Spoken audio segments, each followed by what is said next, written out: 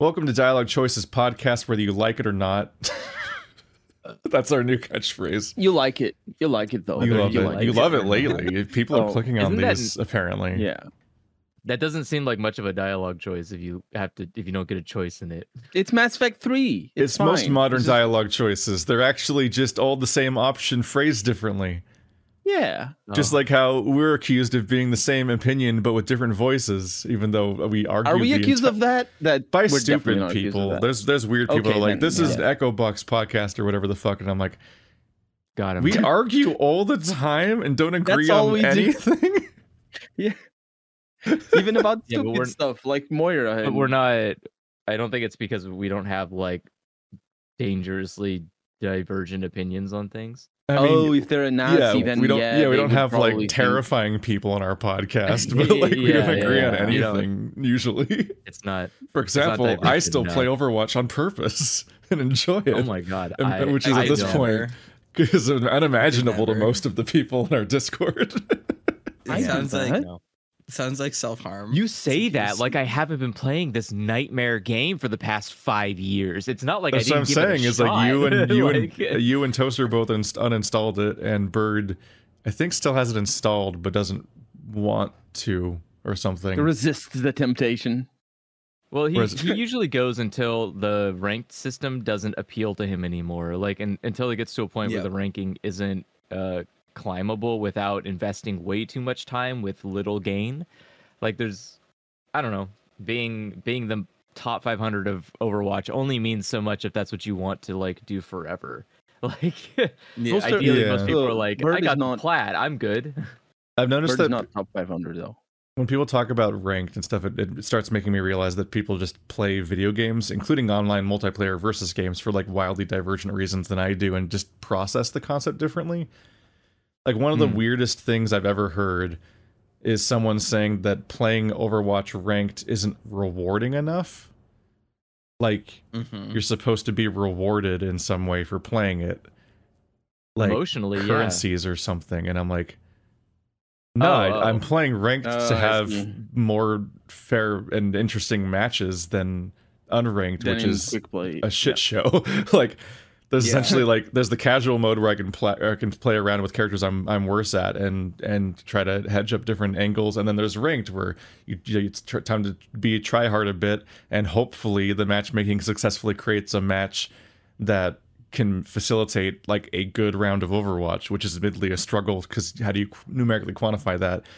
But the idea that you're supposed to get something out of the matches besides the matches is like completely alien to me as somebody who like didn't even open their loot boxes for the entirety of Overwatch 1 and doesn't care about anything coming out of the matches besides getting the matches. Like, that's the goal, is to play the game.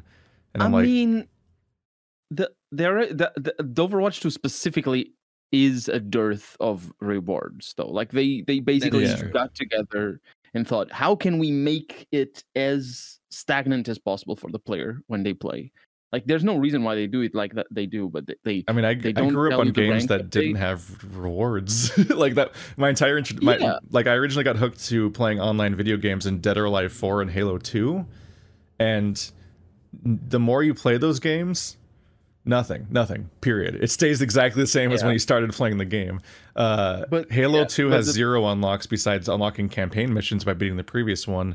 And you unlocked Dead or Alive costumes by beating the story mode as that character over and over and over again to get the next costume until they ran out, which could be 3 costumes or 8 costumes because they were not evenly distributed between characters. And you could not unlock costumes via competitive or even online casual or anything. You couldn't even unlock system voice. System voice was unlocked in training mode. Like, you couldn't unlock anything. There was zero incentive outside of the gameplay to play online. Which was like, for me, that's like what playing online's for, is it's to play the game online. It's like the idea that you're supposed to get other stuff and that's your incentive is like, if anything, a lot of that stuff feels like a corruption to me. It's like this, like when games are like, better play X number of matches this week to get the timed exclusive thingamajig or you're gonna miss out. It's like, they're all like external motivations to play a game other than the fact that you like the game. And engaging with those systems, I think, not only makes you play games you don't like playing more than you would, but it also like starts to corrupt the like thought process behind you playing the game. Like you're thinking about whether or not meters are getting filled correctly instead of like your personal journey of like understanding the characters and matchups and like playing the video game. But Overwatch 1 was very rewarding, though. That's the thing. Like, people are used or were used to to how the game used to work, and now, when they talk, it's the contrast. That's the thing. Like, I agree with you. I mean, I grew up playing Counter-Strike 1.3, I think, then 1.6, and Unreal Tournament 98 and stuff like that. Yeah, those games have zero progression system whatsoever. The system is like a lose-lose. Because like on the developer side, famously, like in order to make the battle pass for Fortnite and so on, like unbelievable amounts of crunch were happening to just spew these infinite assets into the game that mostly don't affect the game, but are just there to always have another unlock, because you gain a level like every fucking 2 minutes in that game when you're playing it. You just keep leveling and you're always unlocking something. It's another spray, another umbrella, another skateboard, another furry. And like what? And those things exist? Yeah. Yeah, in Fortnite. Yeah, I mean like you have the umbrellas? Well, yeah, you got your vehicle. Yeah, you have the parachute. Yeah, whatever the thing, your parachute. You've got a variety of vehicle thingies that you do in the air, and then you have gun skins, and there's just so many and like, so half of the thing is like, okay, how do we hook in even more things that we can try to make be unlockables, which is how you end up with like Overwatch's completely baffling trophies or whatever they're called. Like they have weapon charms, which are a thing that attaches to your weapon and you see during gameplay technically. But there's an entire category of items that's called souvenirs, where it's just a 3D model your character holds up if you want to. And I've never seen someone do it on purpose in any match, but a significant chunk of every battle pass is just more stupid models for people to hold up as souvenirs. And somebody has to keep making those. Like that's all labor. And so it's this infinite treadmill of disposable content that is then seen as like FOMO stuff that is incentive for people to play and want to earn before it goes away. I think that both makes things worse for the player and the developer at the same time. Like I'm sad that that's become the core incentive for playing all of these games at this point. I don't. Yeah. My biggest problem is actually related to the way we've talked about the way the ranking system works before, but like the general pervasive understanding that when you play a game, like even F1 has ranked system now, which is just baffling. Because what do you mean rank? I'm this fast on this track. That's, racing games are specifically different from shooters, but like the whole. If you're good at shooters, you start playing Overwatch and then you climb the ranks. I think that's a bad game design, and it leads to what we saw. We don't see that anymore, by the way, in rank. I'm still around gold in most of my not in tank, but in DPS and sport. And I have noticed an increase, like a steep drop in the quality of my teammates. Not that they're trolling or anything, but that they're just, the better players are moving upwards. I'm talking in competitive. So what happened in Overwatch specifically was at the beginning, like there were a lot of people climbing, and that's bad. Yeah. You shouldn't be matched with good people if you're not good, and vice versa.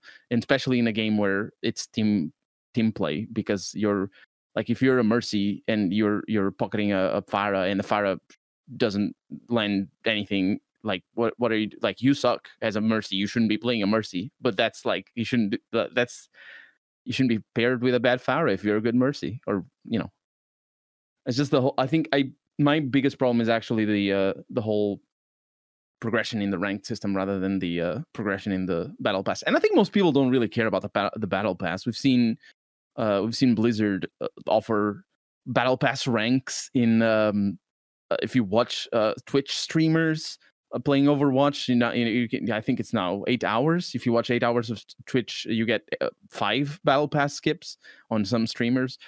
We've seen Blizzard make they used to offer at the last level of a battle pass the mythic skin of the month or the season, whoever it was for. And now they offer in this latest season, it starts at level 40 instead of level 80. So it's like halfway through the battle pass, you're getting the mythic skin, because I think what they're seeing is that people are just they don't care about the battle pass. Yeah, I don't know. I see a lot of people have technically been down. I see a lot of people in the new skins every season. Oh yeah, sure. You have a substantial amount of what are like, I don't know, middle class whales, people willing to like drop $20 for a battle pass every season, but they're not willing to, like, if you will, a manatee. There you go. Yeah, there are manatees in the environment that are willing to buy a battle pass still, because it's not as ridiculous to think about as like a loot box, which is something you would be buying like a huge chunk of, right? You'd have to buy like 100 loot boxes to get every single skin. Whereas now it's like someone's like, well, I can justify $20 for a battle pass if it's the only one I get and I do it every month or whatever. Or $10, or I think it's $10. Yeah, or it's $10, whatever. But the thing is that's why I'm more shocked when I see people with the skins, like the paid skins. Those ones are what Lifeguard Mercy. Yeah, but don't forget though that Activision Blizzard is the company that has the patent for affecting matchmaking based on the skins that players have, so that they can use players with the new skins or the skins they want to sell to basically serve as billboards and advertisements. They can weaponize it against players who don't have them. So it's very normal if you don't have any skins. Totally fine. You just get all of your teammates. Just all the spenders are with you. That's fine, because one, a normal person with a healthy mindset to anything, especially consumerism, would understand that it doesn't fucking matter. Skins don't make you better. How are they matchmaking you based on skins if everyone's still matchmaking? So they have a patent that's basically for changing the priority of who gets matched with you based on the potential for them serving as a billboard. So like they matchmake people that have skins you don't have to you. Yes. Okay. Yeah, absolutely. Yeah. And if you have skins, you're gonna be the billboard. I was gonna say, like, they can't just be matchmaking people with skins, because like everyone else is still there. So I was like, hang on a minute. Yeah. I noticed it just changes the priority. I think I noticed that noticed the past that while I was playing Lucio in season 2, that's the season that I played the most, and I made an experiment, removed all my skins, and just saw normal players and all that. And the moment I re-added the skins, and I have a lot of skins from the first Overwatch, the moment I re-added the skins, I think I saw an increase in players without like any even like sprays or anything, like just basic default skins. I don't you think it hooks into what you're wearing and not just what you own? Well, yeah, it might. Yeah, I mean, there's no reason to, because they have access to that info. I'm saying, like, if you figured it would, well, because you're saying you like changed your skins or whatever and tried to do that for data, but I'm like, wouldn't it just be based on what you own? Why would it care what you're currently equipping? Well, it cares what you're currently equipping, because if the idea is whether or not for you being used as the billboard. Yes, exactly. I try not to notice skins for the most part, because they just don't really matter. I don't really pay. I don't like actively track it, but I just like, because Reinhardt's so fucking big, I just immediately notice every single time a new Reinhardt skin comes out that I'm like, there's a lot of them around here. Suddenly everyone's cardboard now, everyone's demon now, everyone's the Minotaur now. Mm-hmm. My thing with skins that bothers me, especially in games like this, is just that so many of them are like, this is gonna go so counter to what a lot of people like, but a lot of people love that, like, grilling dad soldier 76 skin, haha, it's funny, or like lifeguard Mercy, get it, because she's a lifeguard. I fucking hate skins like that. I want cool, like, lore appropriate, interesting alternate outfits that like are more expressive than just like it's a joke. See, look, it's a hamster ball, but he's wearing a rave outfit. Like, I hate that shit. That's why I don't buy many of the skins, because I think they're all stupid looking. No, you'll see me wearing a lot of stuff like I almost never wear funny skins. If I wear something that's a bit of a divergence, it's more like, it's Sombra's scuba skin, like the one where she's in a wetsuit, which just implies that she just started Metal Gear Solid 2 and she's a spy character, so it fits. Like a lot of the skins like they're super wacky. Like I'm like, oh damn it, like I like almost none of the Mei skins, and then she got this like. This one where she works works at like a diner or something. I'm like, that's actually a decent looking skin, but it's stupid. Like it looks stupid in context. Like I don't want to be Lego Bastion or Cardboard Reinhardt, even if I admit that they're like amusing, like designs or whatever. The crab hammer or but I will pick the furry skins, and you can't stop me.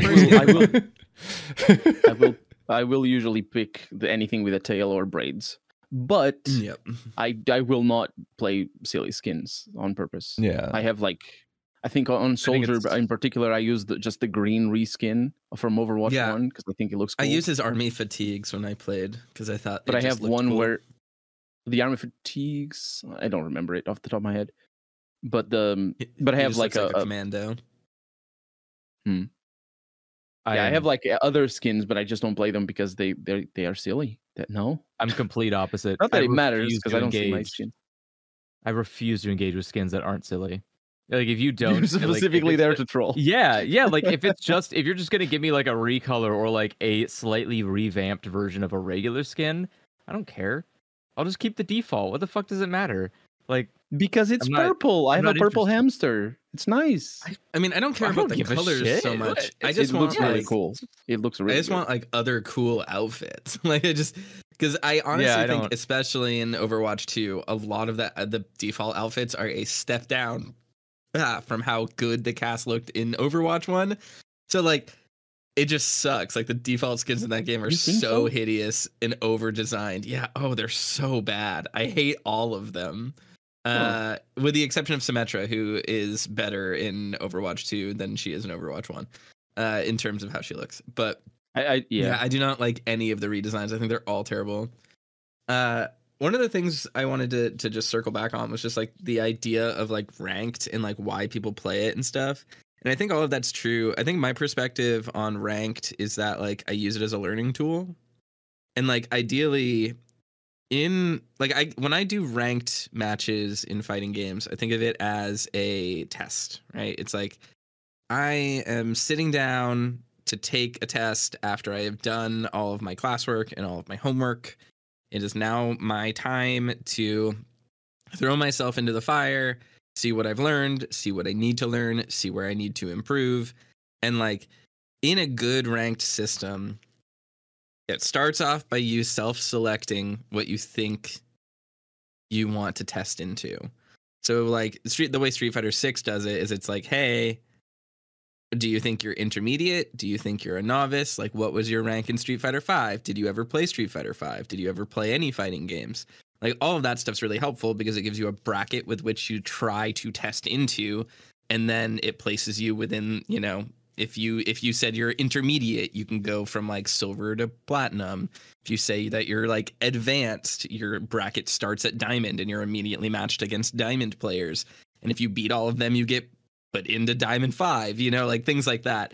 And so you sort of self-select where you start and what your experience is going to be. And obviously, if people think they're better than they are, they're going to say, put me in diamond. And then they're going to lose all their matches, get put in Diamond 1, lose all their matches again, and get deranked to gold. And like, you know what I mean? Or deranked to platinum, and then get deranked to gold, and then to get deranked or whatever, however long it goes. So it becomes this experience of like truly being placed where you are relative to other people. And I think a lot of people will get hard stuck in that mindset, and they'll think that it's not very rewarding because they're like, I want to keep seeing the numbers go up, like skill-based. Like people notoriously hate skill-based matchmaking for whatever reason.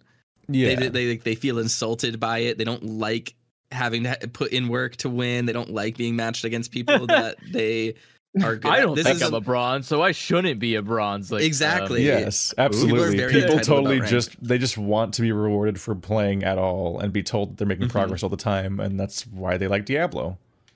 Yeah, you can play Cookie Clicker. It's free. Just download it. Yeah, but they want to play something that says you're good at video games and then be told that they're good at video games.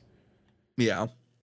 It's why people get really hooked to stuff like Dark Souls that isn't especially brutally challenging but gets a reputation for being that, but then immediately fuck off the moment like they're told to do like, oh, here's a hardcore survival thing, like the real grind is pathologic, give it a shot, and they're like, no, I'm scared. Yeah. I'm not being rewarded every 2 seconds. Yeah. And like with my experience, like it's really hard to climb when you actually have to learn things, but that is in and of itself like the most rewarding process ever. Like I can feel, we've talked about how Overwatch, because it's a team-based game, your progression is not very linear. It's like very all over the place, because like you can have a good day with a good team and like they can cover your weaknesses really well, and like you might not even notice what your weaknesses are because your team is covering them so well. Yeah, and like like things like that. Yeah. Or you can have a day where you carry super hard and like your strengths fill in for your team's weaknesses. So you're just frustrated even though you're winning and you don't know if you've gotten any better, but like you're surviving just off of like your aim or whatever. When I play fighting games, I have hit plateaus. I have plateaued hard in games like Street Fighter and Guilty Gear. In Guilty Gear, it took me 140 hours, I think, to hit Celestial for the first time. Like I was not good at that game. I put a lot of time in before I even started to get interesting matches like in the rank system. And that was as in challenging, or as in like what worth your time?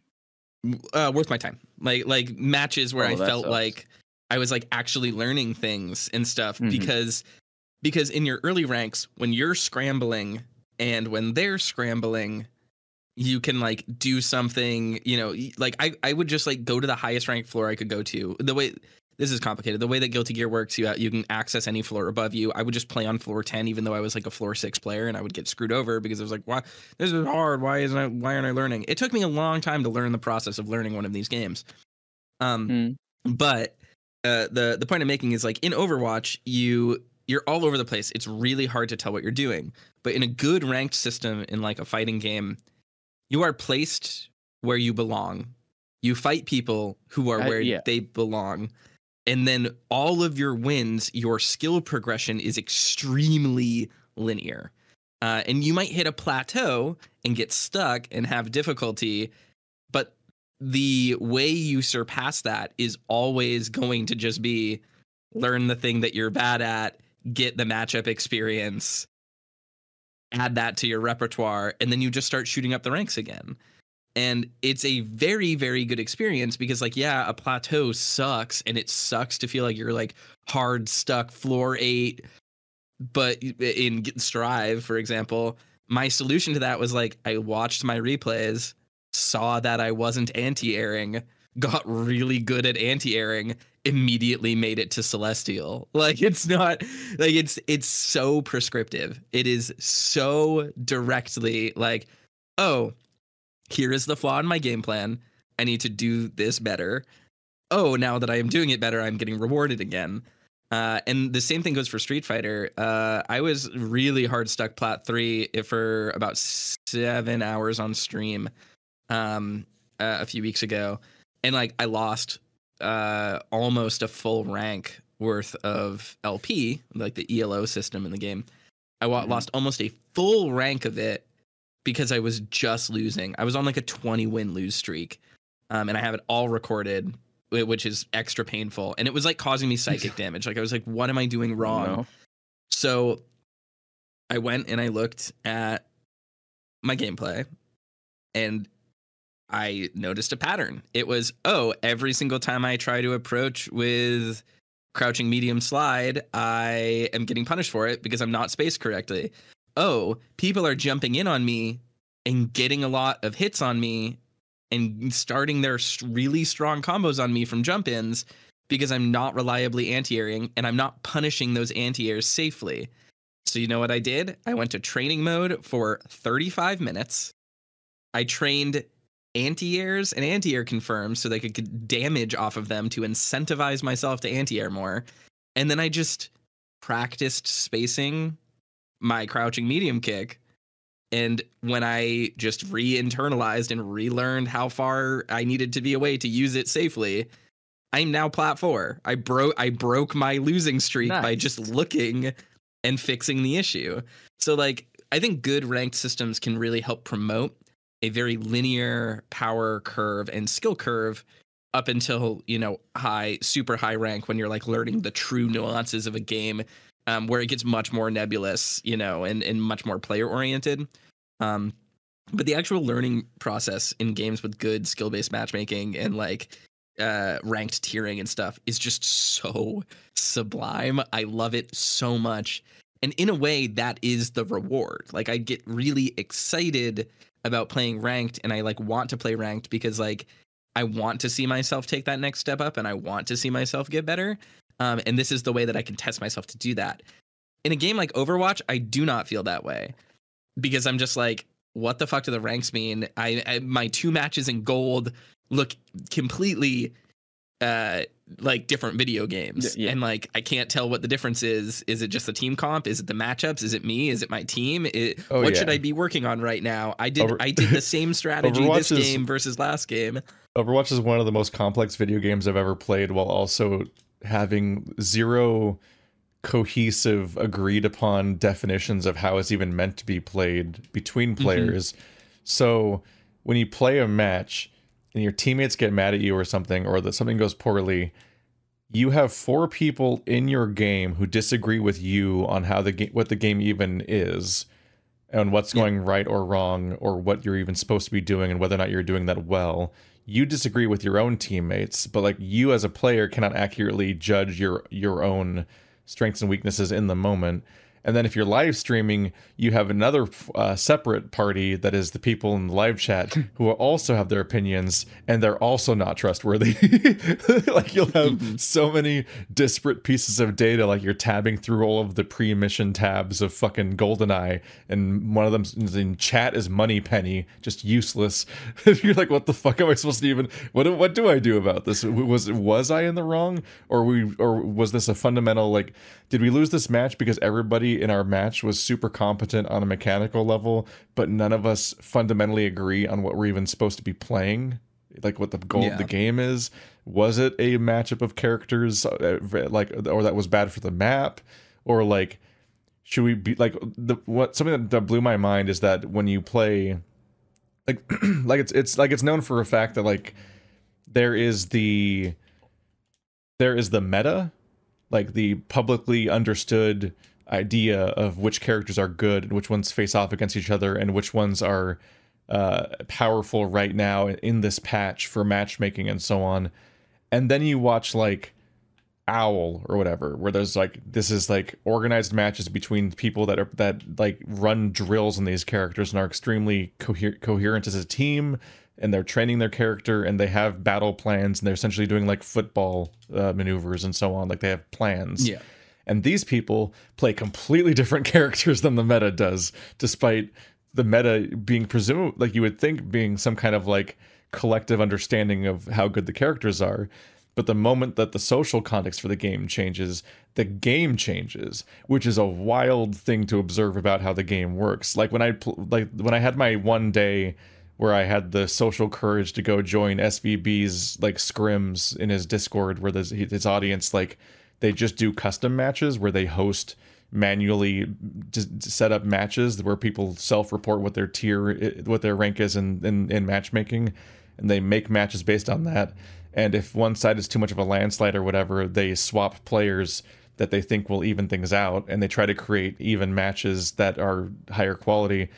And even though I was playing with people that are supposed to be the same rank that I was in matchmaking, I immediately saw tactics that I had never seen before in Overwatch after playing for years.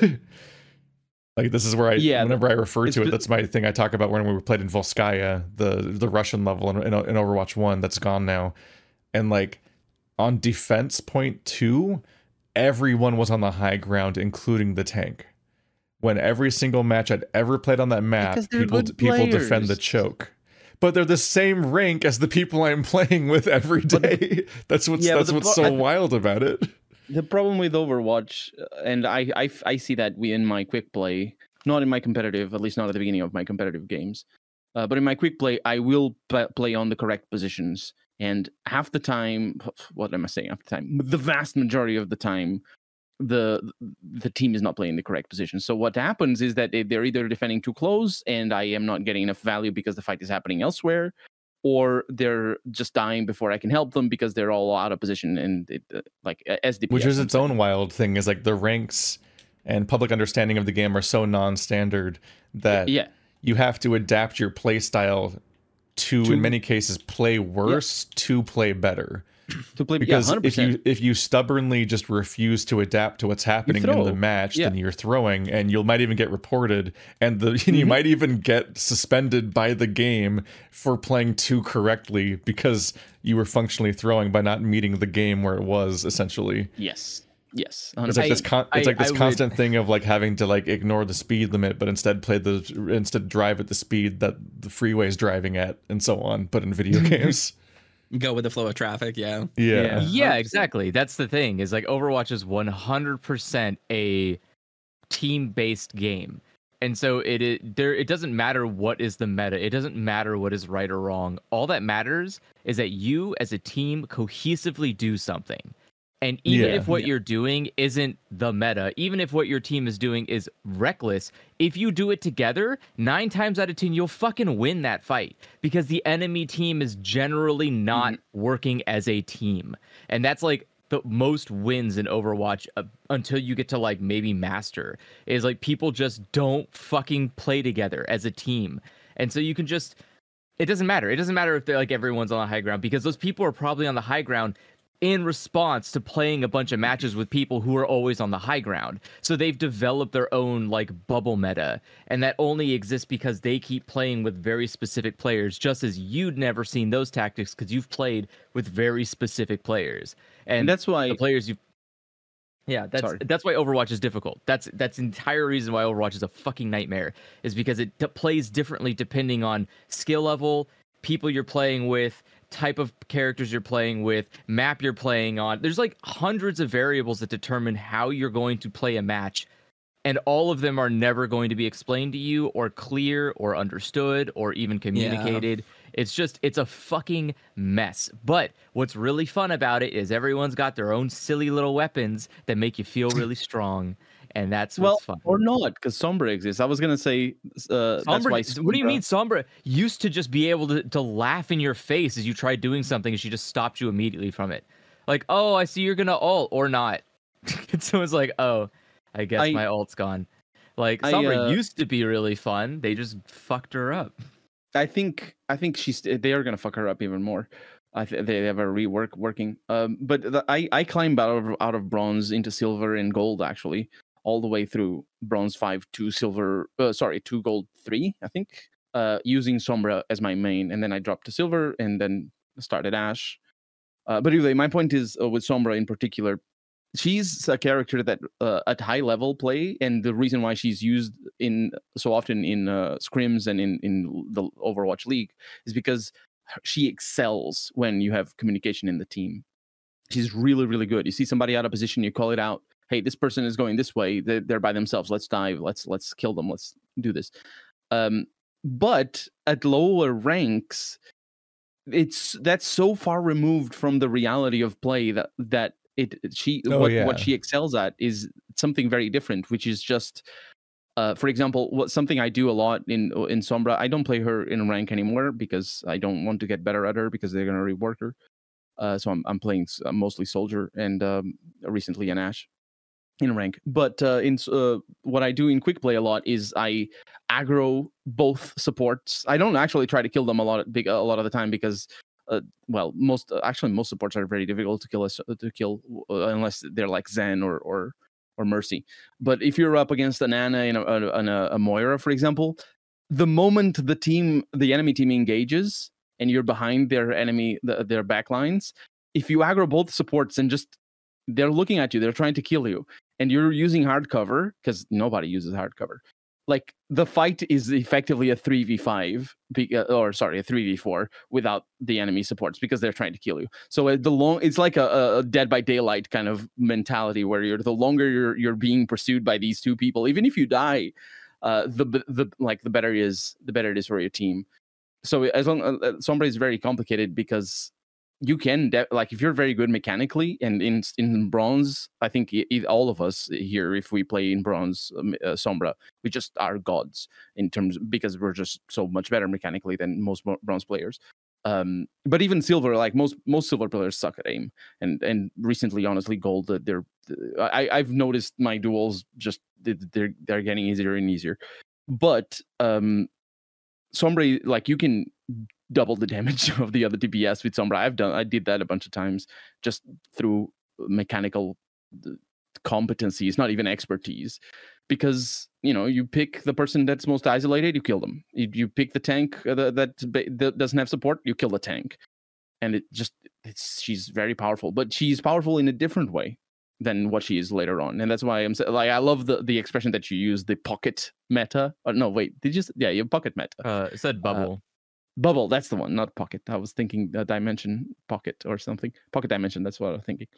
A bubble meta is a great way of looking at it. But people just don't realize that. I still get. The other day I was playing Sombra in quick play. I had somebody in spectator trash talking me about, you're playing Sombra, you shouldn't play Sombra. Obviously, I blocked them immediately. But I still get people complaining about playing Sombra, and I was just like, I was dominating. I was absolutely. Like I was just playing for fun, and I was just winning the game. Because moment that just always stands out to me about it is that I was watching a high-level streamer, and he was watching a cheater video. Like, when you spectate cheaters that are reported, and you see them cheating and all that.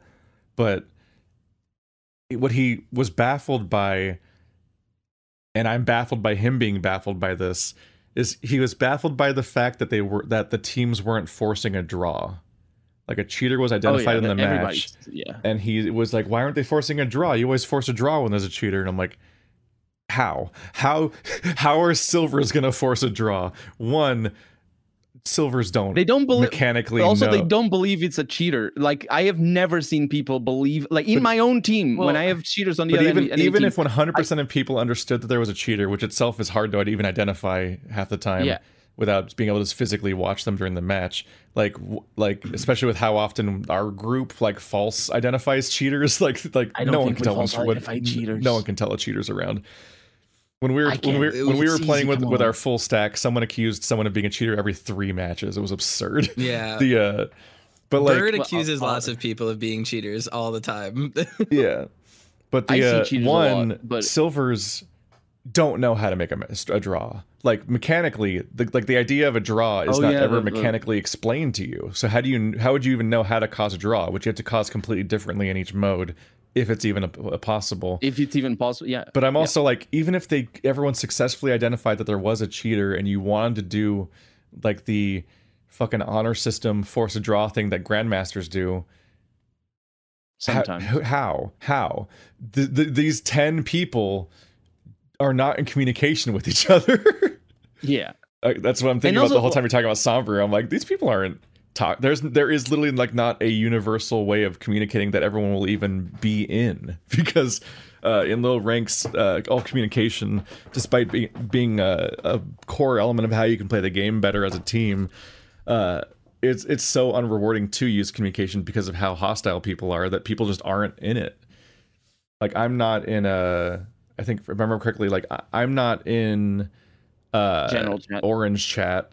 I think Bird's not in team chat. He's only in orange chat or something. And like most people are not in voice chat. I'm usually the only person in our team that's in voice chat. Like, how would you ever organize a draw? How would you decide that? Like level, like it's the point where like the advice that high level players give is so irrelevant because they literally don't understand the game that other people are experiencing. 100%. It's like it's literally a different 100%. Video game. My problem is actually just people do not believe you when you say that there's a cheater, and like the way I confirm a cheater, well, it depends on what I'm playing. But for example, with Lucio, the way I used to confirm is I just go right up in their face and see how long it takes for them to kill me.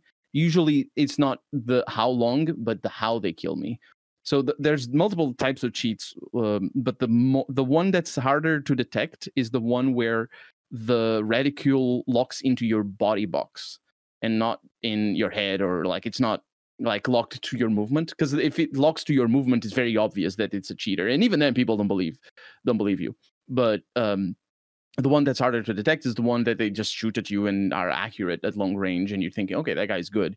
But if you do that very close to them and move around them and like on top of them and all that, it's very obvious that they're locked onto you, because the movement that is required for your mouse, for example, if you jump, as Lucio is very easy to tell, is you're jumping over people and they're still locked on you and they're locking over through looking over them.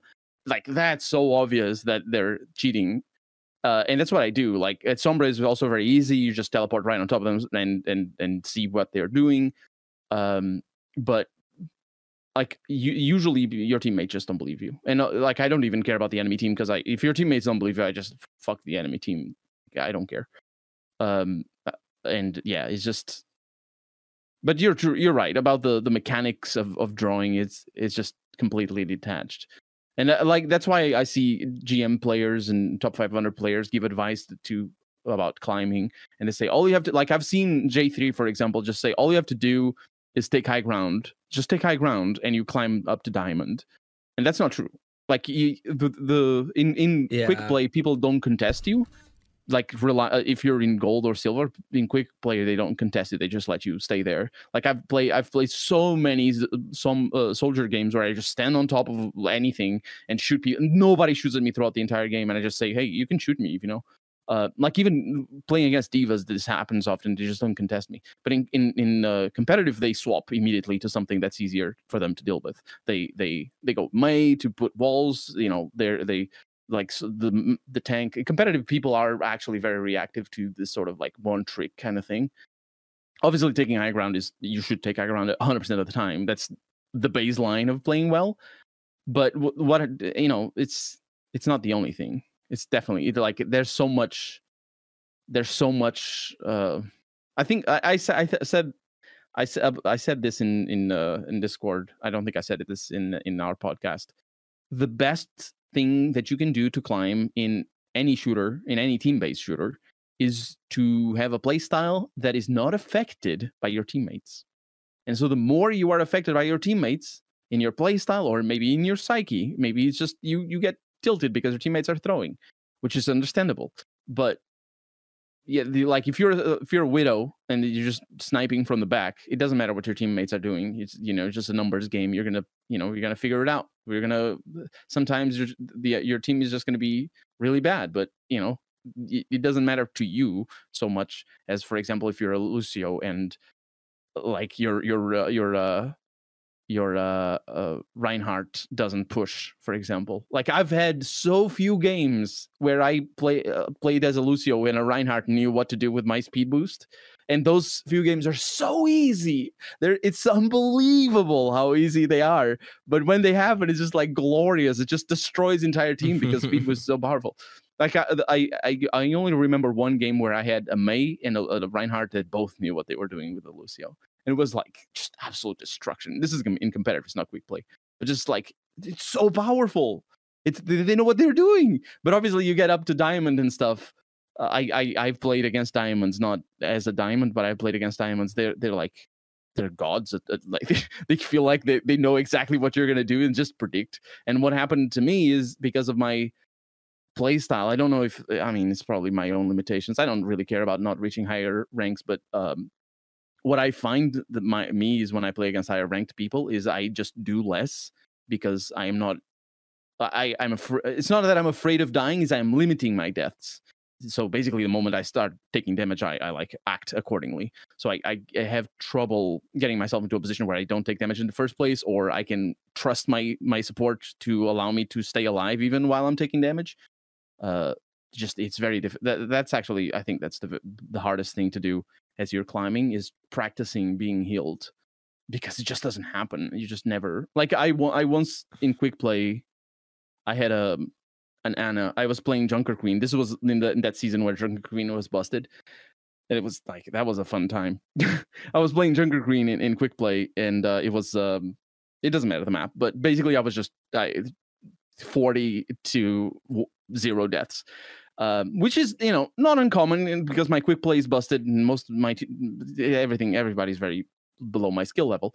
No shade on them personally. It's just, you know, it's shade on Blizzard for matching me with them in the first place. But my Ana was carrying me so hard. She always had my line of sight. I turned a corner to do any melee damage. I knew that if I backed off a little bit into the corner in the line of sight, I knew my Ana was looking at me. And at the end of the game, as I often do when I notice the supports are good, I complimented her. It's godlike.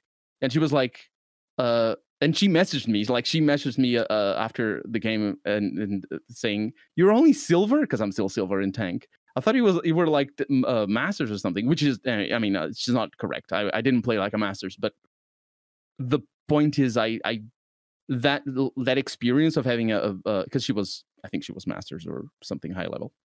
The point of that experience of having a higher tier support carrying you is so rare that you don't practice that as a tank in particular, but even as a DPS. I think even some DPSs benefit a lot. For example, Mei, for example. I've had the amount of times I had, because Mei can put herself in an ice block and she heals for 200 damage or for 200 health. The amount of times I've had people support, when I complain that I don't get healed, people say, "You're Mei." And I'm like, yeah, I use my ice block once, and then what happens after? I die because I'm so close. Or it depends on how you play Mei, because you can play her from far away. But like, so that's just people play the game in their own way, and support in particular affects the other classes in such a drastic way that it's very difficult to practice as you are climbing. So the moment I was being paired with higher level characters, or not characters, but opponents, I was just like lost. I know, it's very obvious. It's very obvious that they're better than me. I'm gonna be honest. It started to get extremely hard to follow where you were going, or what your point was, or what the topic was. I forgot what I was trying to say. Yeah, you started rambling so much about just the general experience of playing a lot of Overwatch in general, and just griping about random things that, like, for like 20 minutes, I'm like, I don't actually know what he's talking about. I don't know where he's going, or what this is supposed to be in response to anymore. He's just kind of like, the way I catch cheaters as Lucio, and then if somebody pockets me, but nobody pockets me as Mei, and like it just kept going and going, and I'm like, what the fuck is he talking about? Sorry, I He's forgot just about the saying Overwatch words for a long time. No, we can let's recenter on the cheater. I wasn't even trying to get in the weeds on cheaters. I was just like responding to the how massively people understand the game differently at different tiers. I was pointing out not the fact that cheaters exist, but that like these high level players, like I was watching this high level player, like why don't these people force a tie? And I'm like, why don't they what? That's never happened in any tier below Diamond. What the fuck? It's never happened in any tier below Masters. What the fuck are you talking about? You don't understand what this game is like for most players at all. That was the entire point. Not that cheaters exist. No one does. That's the frustratingly funny thing about it all, is that you can go online and look for people to like tell me what should I do in Overwatch. It's like, that person's wrong. It doesn't matter who they are. It doesn't matter if like Mr. fucking it doesn't even matter if like Mr. Overwatch himself came out of the fucking room was like, this is how you play Overwatch. It won't mean anything, because Overwatch doesn't have a way to play. It is all responsive. It's 100% dynamic. So like, that's fair. The frustrating thing. How do you teach someone a game that doesn't have a preset way to play it? And it's just literally, here's cooldowns, here's what your objective is, have fun. Yeah. Like, this is literally this is actually a great comparison point, because like I have like one brain cell. This is the reason why I play fighting games, because like getting to gold in Overwatch was no shit probably the hardest thing I've ever done in a video game. And I have played some hard ass fucking video games before. So when people are like, "Oh, in order to rank up, you just need to take the high ground," like that shit makes no fucking sense. But if I play Street Fighter and I tell you you can get to silver by anti-airing reliably, you fucking anti-air reliably, you'll get to silver. Like, that's just how it works. This is part of why I was like, Bird's good. Once he started actually playing and started talking about it, I was like, Bert's gonna fucking love Street Fighter, isn't he? Because he's talking about Street Fighter the way he used to talk about Overwatch, except you can approach Street Fighter that way. Yes, for a while there, I kept having to like pump the brakes and like caution him and be like, okay, well, like especially because he was learning support, and in many cases I was the tank in those matches, and I'm like, nope, you can't. Please, I'm begging you, do not reduce the entirety of your character to that two rules you just made up, because I will suffer all night if you behave that way. And like every time, like sometimes Colonel will do this too, talking about Sombra or some other character. He'd reduce the entire, or at least he would talk about it as if like the trick to the character was to reduce it to just this one thing. And I'm like, that's not how any of Overwatch works for any character ever. You cannot reduce the game to simple rules at all. And on a regular basis, Bird would say stuff where I'm like, I wonder what his experience. You can't make hard rules. Exactly. He would say really hard rules, and then he would go on and be like, yeah, I played 12 hours of Overwatch today, and I'm losing my mind. I'm exclusively playing one character all day, every day, and my rank changed by 50 points or whatever the fuck. And he would constantly talk about the rank grind while playing the game, binging it on a scale that I have never binged Overwatch before, but also talking about it in incredibly simple terms as if he was finding the tricks. And every week he had a different trick of like he talked about like the trick to Kiriko is having this specific rhythm of like 2 kunai into a animation interrupt into 1 heal to 2 kunai or something like that. I'm like, that's like the kind of weird hyper specific thing that's so specific that there's no way it functionally works in the actual reality of how a match works, even if it's somehow mathematically like, oh, I found the perfect animation cancel or whatever that makes this technically the most efficient amount of stats you can get out of Kiriko or something. I'm like, you headshot enemies when the headshot is available, and you heal people when they need healing. There is not a MMO style rhythm to playing the character. Like, you have to react to the shooting game that's happening to you, not like DPS rotation on your WoW rogue. So when he talked about the game in such specific terms, he kept reducing it to that, and that seemed to always be his approach. I'm like, I was always terrified of what his rank experience must be like solo, because it's from an outside perspective, the way he talked about playing characters, it sounded like he was torturing himself. But the way but you literally can be like, I'm going to go play Street Fighter tonight. I'm just going to completely focus on my anti-air game. I'm just going to completely focus on being ready for that reaction every time that one thing happens, and that's going to be the thing I'm working on today. And that will affect your Street Fighter performance. And like, well, the thing with that too is, and the reason why I brought it up is because like we spent so long grinding Overwatch as a team, and like, yes, I think cumulatively we got better over that time, but I can't really tell you how much we got better. Like, yes, I made it to gold. Yeah, Bird, I think, made it to gold as well. But like this week, we picked up Street Fighter as a group last week. On the first day, Bird did not know how to jump or block. As of today, he is Iron 4 because I told him, here is how you play the game with your character.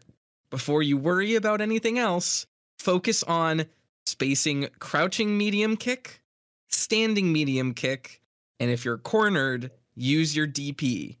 I gave him those 3 guidelines, and now he's beating people on this call in matches. That is, I think, the perfect example of like the differences in complexity and difficulty in a game like Overwatch, which is like this team game that has a million variables, that's really hard, and you need to have a really good mechanical skill in order to like succeed on 1,000 different fronts at once, just to gain like to go from bronze 5 to bronze 4. In Street Fighter, I told Bird to use literally 2 buttons. You could remove every button from his controller except medium punch and medium kick, and he would be as good as he is right now. That's wild. It's just like objectively a much simpler process to understand and get better at, as long as you put the time in. So like, That's what I mean. Is it's just like you need a fucking physics degree to play Overwatch, but I have one brain cell and I'm plat 4 in Street Fighter 6. Like it really is just what time you put in, you get back out, and that's what I like about that particular ranked system. Yeah, and just one-on-one in general gives you like an insane level of power over your own journey and improvement because you just are the entire match. Yes, you control the match. All of the mistakes are your mistakes, but all of your successes are also your successes, and it's very easy to see exactly where like you lost a match, right? Like I'm playing a game of Street Fighter, someone jumps in on me, they do it 3 times in a row. I look at my replay, and my replay is 2 minutes long. It's not a 40-minute long match, it's 2 minutes, and I get to see every single point where I was like punished for doing something stupid, and I can just immediately recalibrate and be like, all right, I was, for whatever reason, trying to link like standing jab into crouching medium punch. That doesn't work. Mathematically, it will never work. Need to train myself out of pushing that button in that combination, and then it's just done. And then I never do it again, and I'm better at the game for it. I don't play fighting games much or at all lately. I did grow up playing a certain amount of Mortal Kombat and Tekken. But isn't it like, don't you need to be always not on edge, but like focused? Like it's not. Yeah. Is it not tiring if you're like playing the whole afternoon? No, it's exhausting. It's extremely tiring. So you need to be focused. Yes. But that's the thing, is that like, getting the ranks up from like low ranks to like I know how to play the game is a very linear process. Where fighting games and getting better at fighting games gets hard is when you are playing against other people that know how to play the game, and the skill check in question stops just being knowledge checks and mechanics and becomes things like mental stack. And mental stack is really, really hard to get better at. In fact, most humans have a pretty hard set mental stack limit, and training it is really, really hard. So what mental stack is like, obviously Street Fighter is, people will call it like turn-based chess or sorry, not turn-based, active time chess, or real time, thank you. Or like rock, paper, scissors, but in real time. And basically what that means is in Street Fighter, at any given moment, there are solutions to whatever problem is being put on screen. Your opponent is throwing fireballs sitting all the way across the screen. Okay, you jump over the fireball. They have an answer to that. They shoryuken you, right? That's how the game plans get set up. So you have to figure out, okay, if my opponent is going to do X, I must do Y, and then you get a second layer of that. You go, okay, but if I do Y, they'll do Z, so I need to do A. And it gets more and more complicated as it goes on. So at any given point in a match at high level, you're going to be looking for like 7 or 8 interactions, right? I'm paying attention to see if my opponent is trying to poke me, trying to pay attention to which poke they're using, because if they use one or the other, I'm going to counter that a different way. I'm looking to see how they're dashing, because if they try to dash up and throw me, I need to be able to throw break. If they jump, I need to be able to anti-air their jump in.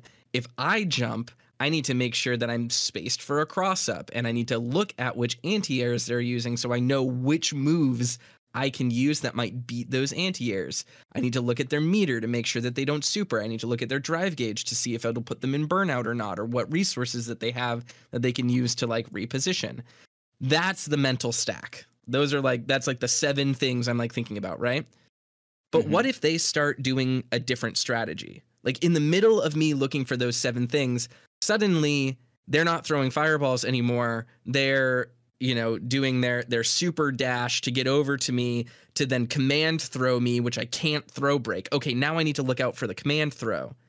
The thing is that human intelligence, and I mean that like in terms of like our literal brains, it's not as simple as just looking for that thing anymore. Our brains cannot handle that many simultaneous inputs. So the difficult part of getting better at fighting games at high level is knowing what to prioritize in your mental stack and what not to prioritize. So in all of those 7 options I previously was thinking about, what is the lowest risk option I can now ignore to add another thing on the top of the mental stack to look out for that is more dangerous than what other option? That is risk reward. And that's the core difficulty of fighting games. But the cool part about fighting games is you don't get to that point of needing to worry about this really until you're high enough level that you understand every building block that goes into the mental stack. So what I've been doing to teach Bird how to play the game with is basically I'm building his mental stack from the top. All right. I'm saying, all right, the first thing you need to pay attention to is neutral and footsies. You need to be able to crouching medium kick your opponent when they're like 2 character lengths away. You need to standing medium kick your opponent when they're 1 character length away. If you get really good at that, you'll win a bunch of matches in Iron. And then he did. Like, he went from rookie 1 all the way to Iron 4 or whatever, basically just doing that. But then he's like, okay, well, my opponent got me in the corner. What do I do now? All right, well, if you're in the corner, you need to look out for throws. You need to look out for drive impact, and you need to look out for pressure. How do you deal with that? You dragon punch. You get out of it. You have an invincible reversal. There you go. Now you have to look out for that situation when you're in a corner. Next thing, he's like, all right, well, my opponents keep jumping in on me, and I keep missing my attack to deal with it. What do I do? Well, here's your anti-air. Now, every single time your opponent jumps, on top of those other 4 things, pay attention to that. And that is like the structure of getting better at a game that is like really easy to understand and like builds a very, very strong foundation of fundamentals. And that's what people mean when they say like fighting games require good fundamentals. That's what they're talking about, is like the process of building your mental stack so you can actually start playing the game at a high level, which is the process of like figuring out how to risk reward and RPS your mental stack into a really safe game plan. And so, yeah, like I just think it's such an easily understood and like simple set of tasks that help you really build your skill in a way that a lot of these more complicated team games that people play on a daily basis really offer. Because like stuff like fucking people talk to me all the time and they're like, Toaster, I don't know how you play fighting games. It's so hard to get started. It's crazy. I don't understand. You have to be a rocket scientist to play this. And I'm like, bitch, you play Rocket League. How the fuck do you hit a soccer ball with a car and make it go into a goal? I could not even begin to calculate the insane amount of shit you need to pay attention to in this game. I played Rocket League once and I don't think I ever hit the ball with my car. Like, I could not pilot it. I do not understand. So when people tell me fighting games are so hard, they're impossible to play, you need to be a superhuman to do it, I'm like, why are you saying this when it's literally, like, you can learn from the bottom up, like, building with Legos? It's a mindset. It's an approach problem, I think. Well, I think that that's the thing. I think it's an onboarding problem. Like, you're talking about that it's mechanically simpler to play a fighting game, which is almost certainly the case because it's 2 characters on a 2-dimensional plane and nothing else is happening. But it's more rewarding to play other games badly. Mm-hmm. Like, I have had fun streaming Rocket League and have never been effective at all at the game. It is inherently an amusing game because you're little rocket cars that do backflips and jump at balls and try to knock them into a big stupid goal, and it's basically farcical how every action you take does not work in that game. Like, every time I try to hit a ball a certain way, it almost never accomplishes what I mean for it to do, but it's this funny shit show. And you do get to zoom around as a car that feels fast and does like camera tricks to sell the speed feeling the way that racing games do, and like make that rewarding in its own way. And like in Smash Brothers, when you do hit a lucky hit on a high health character you probably didn't even put the work in to do the damage to, and they explode off the screen, there's a lot of like direct feedback that makes it feel good and all that. And then like Overwatch has a lot of stuff put into trying to make the match feel rewarding and trying to tell you that in some way, like especially Overwatch 1 with the medal system and shit, always tried to tell you were the best at something every match, and gave you something that was like happening and you're part of a bigger experience that obscures your personal failures a bit. Yeah. And even going between different fighting games, like, I definitely see the onboarding problem with Street Fighter, because, like, I've given it a go, and, like, even comparing it to other fighting games, like, Dead or Alive has a flashy, fun, like, flow to it that makes the shittier earlier experience a bit more like, oh, look at that thing I did. Whereas, like, Street Fighter, you can't really string anything together on accident. It takes a lot of work to do pretty much anything. And there's like, I've noticed, like, there's really, like, really granular specific stuff I've noticed where, like, the game has no forward momentum usually. Like, when you're attacking, most attacks knock the enemy away and you do not follow them, which is unusual for any combo-based video game, be they character action games or even other fighting games that I've personally played. You tend to chase by attacking, and even if they are getting pushed back, so you can do follow-ups and continue. So the act of trying to do anything cool besides this, I guess, the super, essentially, is incredibly hard to intuit and figure out what to do. You're very stiff, and it feels like you can't do much. And the moment somebody starts hitting you, it feels like it's impossible to respond.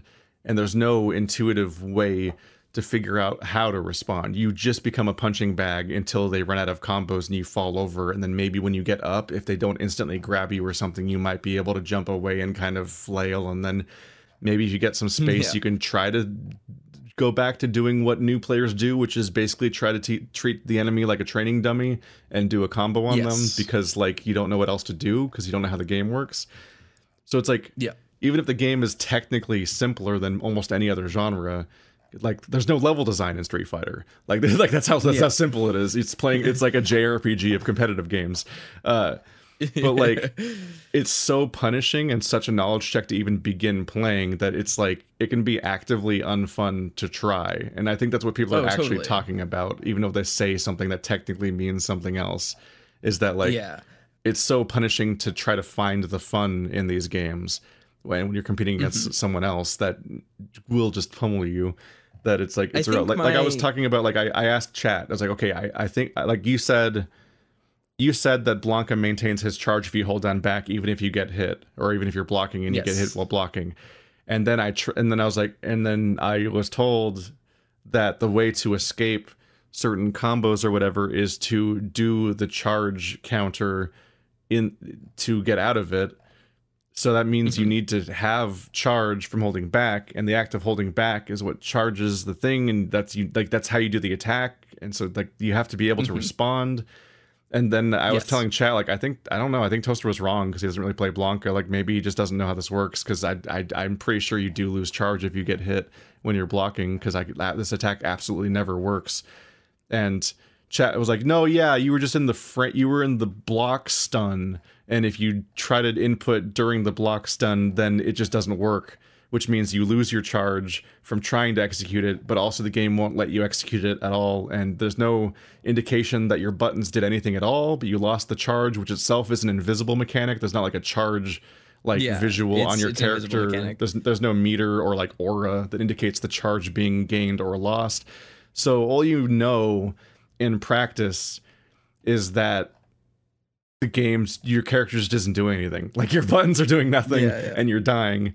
And then you go into training mode and you're like, even with the meter on the screen, because, like, what quickly becomes apparent in Street Fighter is that in order to counter or in order to combo or do anything after anything else correctly ever, you have to get the frame data of exactly when to hit the input to make the next thing happen, because it doesn't have any kind of, like, I don't know what terminology is, but like input batching or buffering or whatever, the way that, like, oh, I pressed that button a while ago and now the attack came out in Elden Ring or whatever. Like, people are used to the idea that they can do an input and the character will kind of do it when they can, unless they literally get, like, knocked down or something.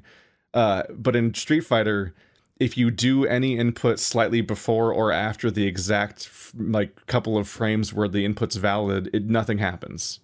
And then you don't know why nothing happened, because the game doesn't tell you why nothing happened. So you have to go in training mode and watch this little meter over your head and keep doing it over and over again. And I have definitely sat there and tried to do one input for 10 minutes straight, while a meter is telling me the correct timing and I still can't do it.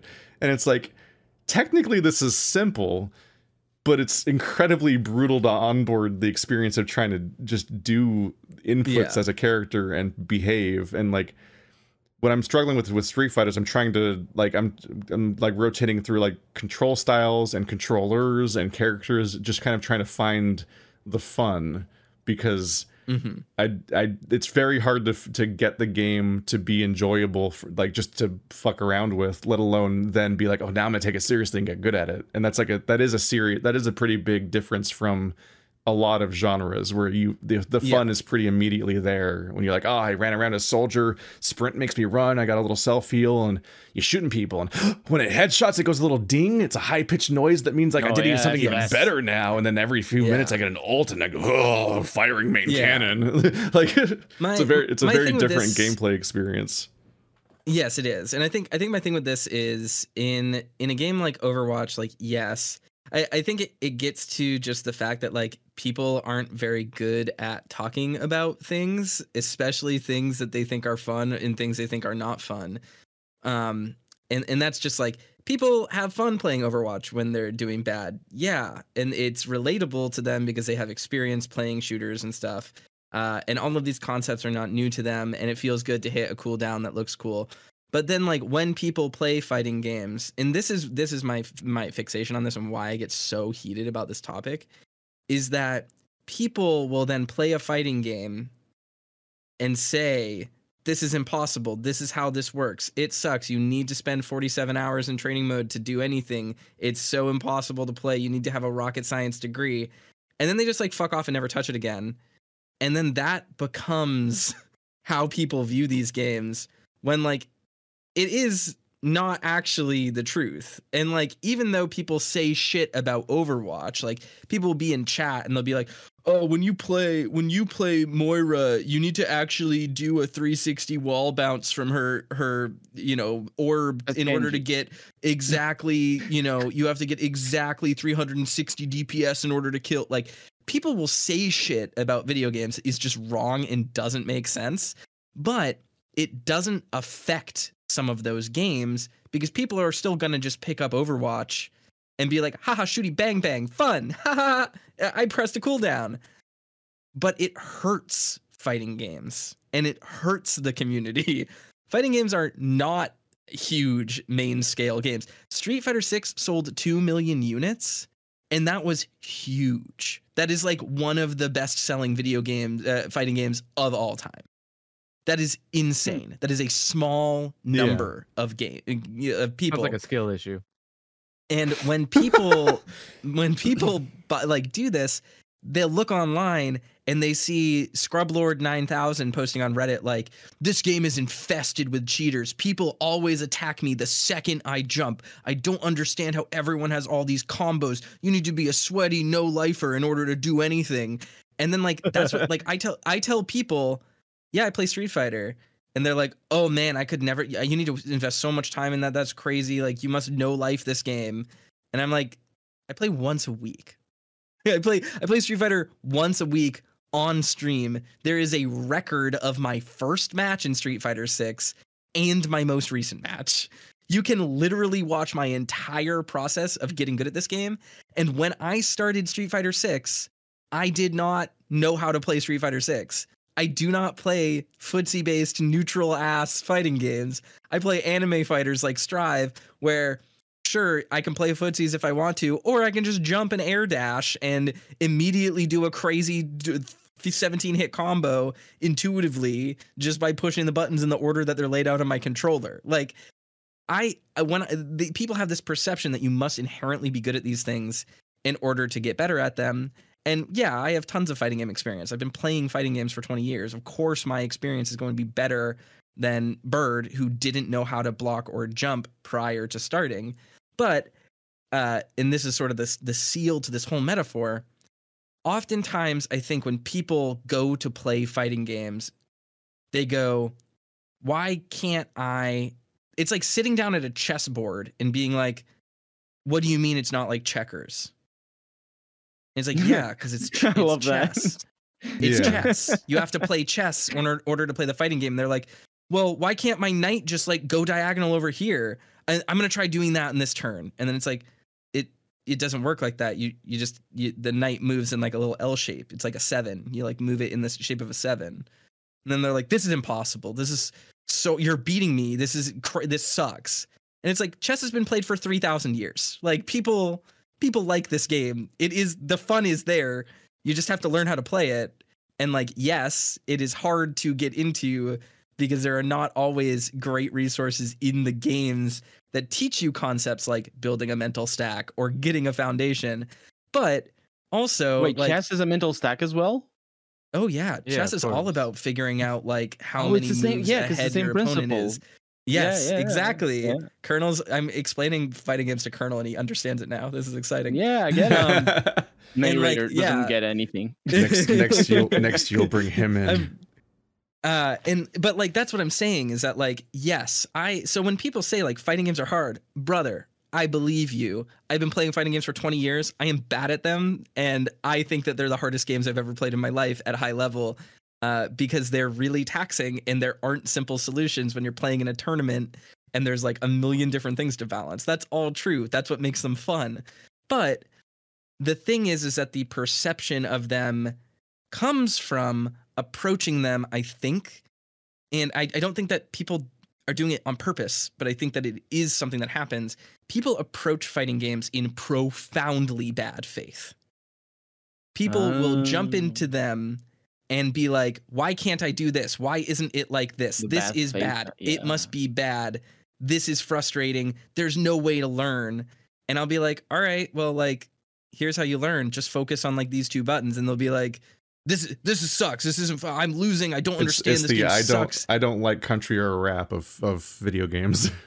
Yes, exactly. What? And it's like, well, and I think that's true. It makes perfect sense. You're just in this picture and you don't like it. Country is not a genre of music. It's noise that animals make. Like, I'm not going to argue about that. Well, I can't believe that this might be characterized as bad faith. It's not bad faith. Yeah. But that's what I'm saying though, is that like it is one of those things where, and it bums me out because people, and again, it's not the end of the world. There are bigger issues than this, but like it truly sucks that like fighting games are my favorite thing on the planet. I like nothing more than playing fighting games with my friends.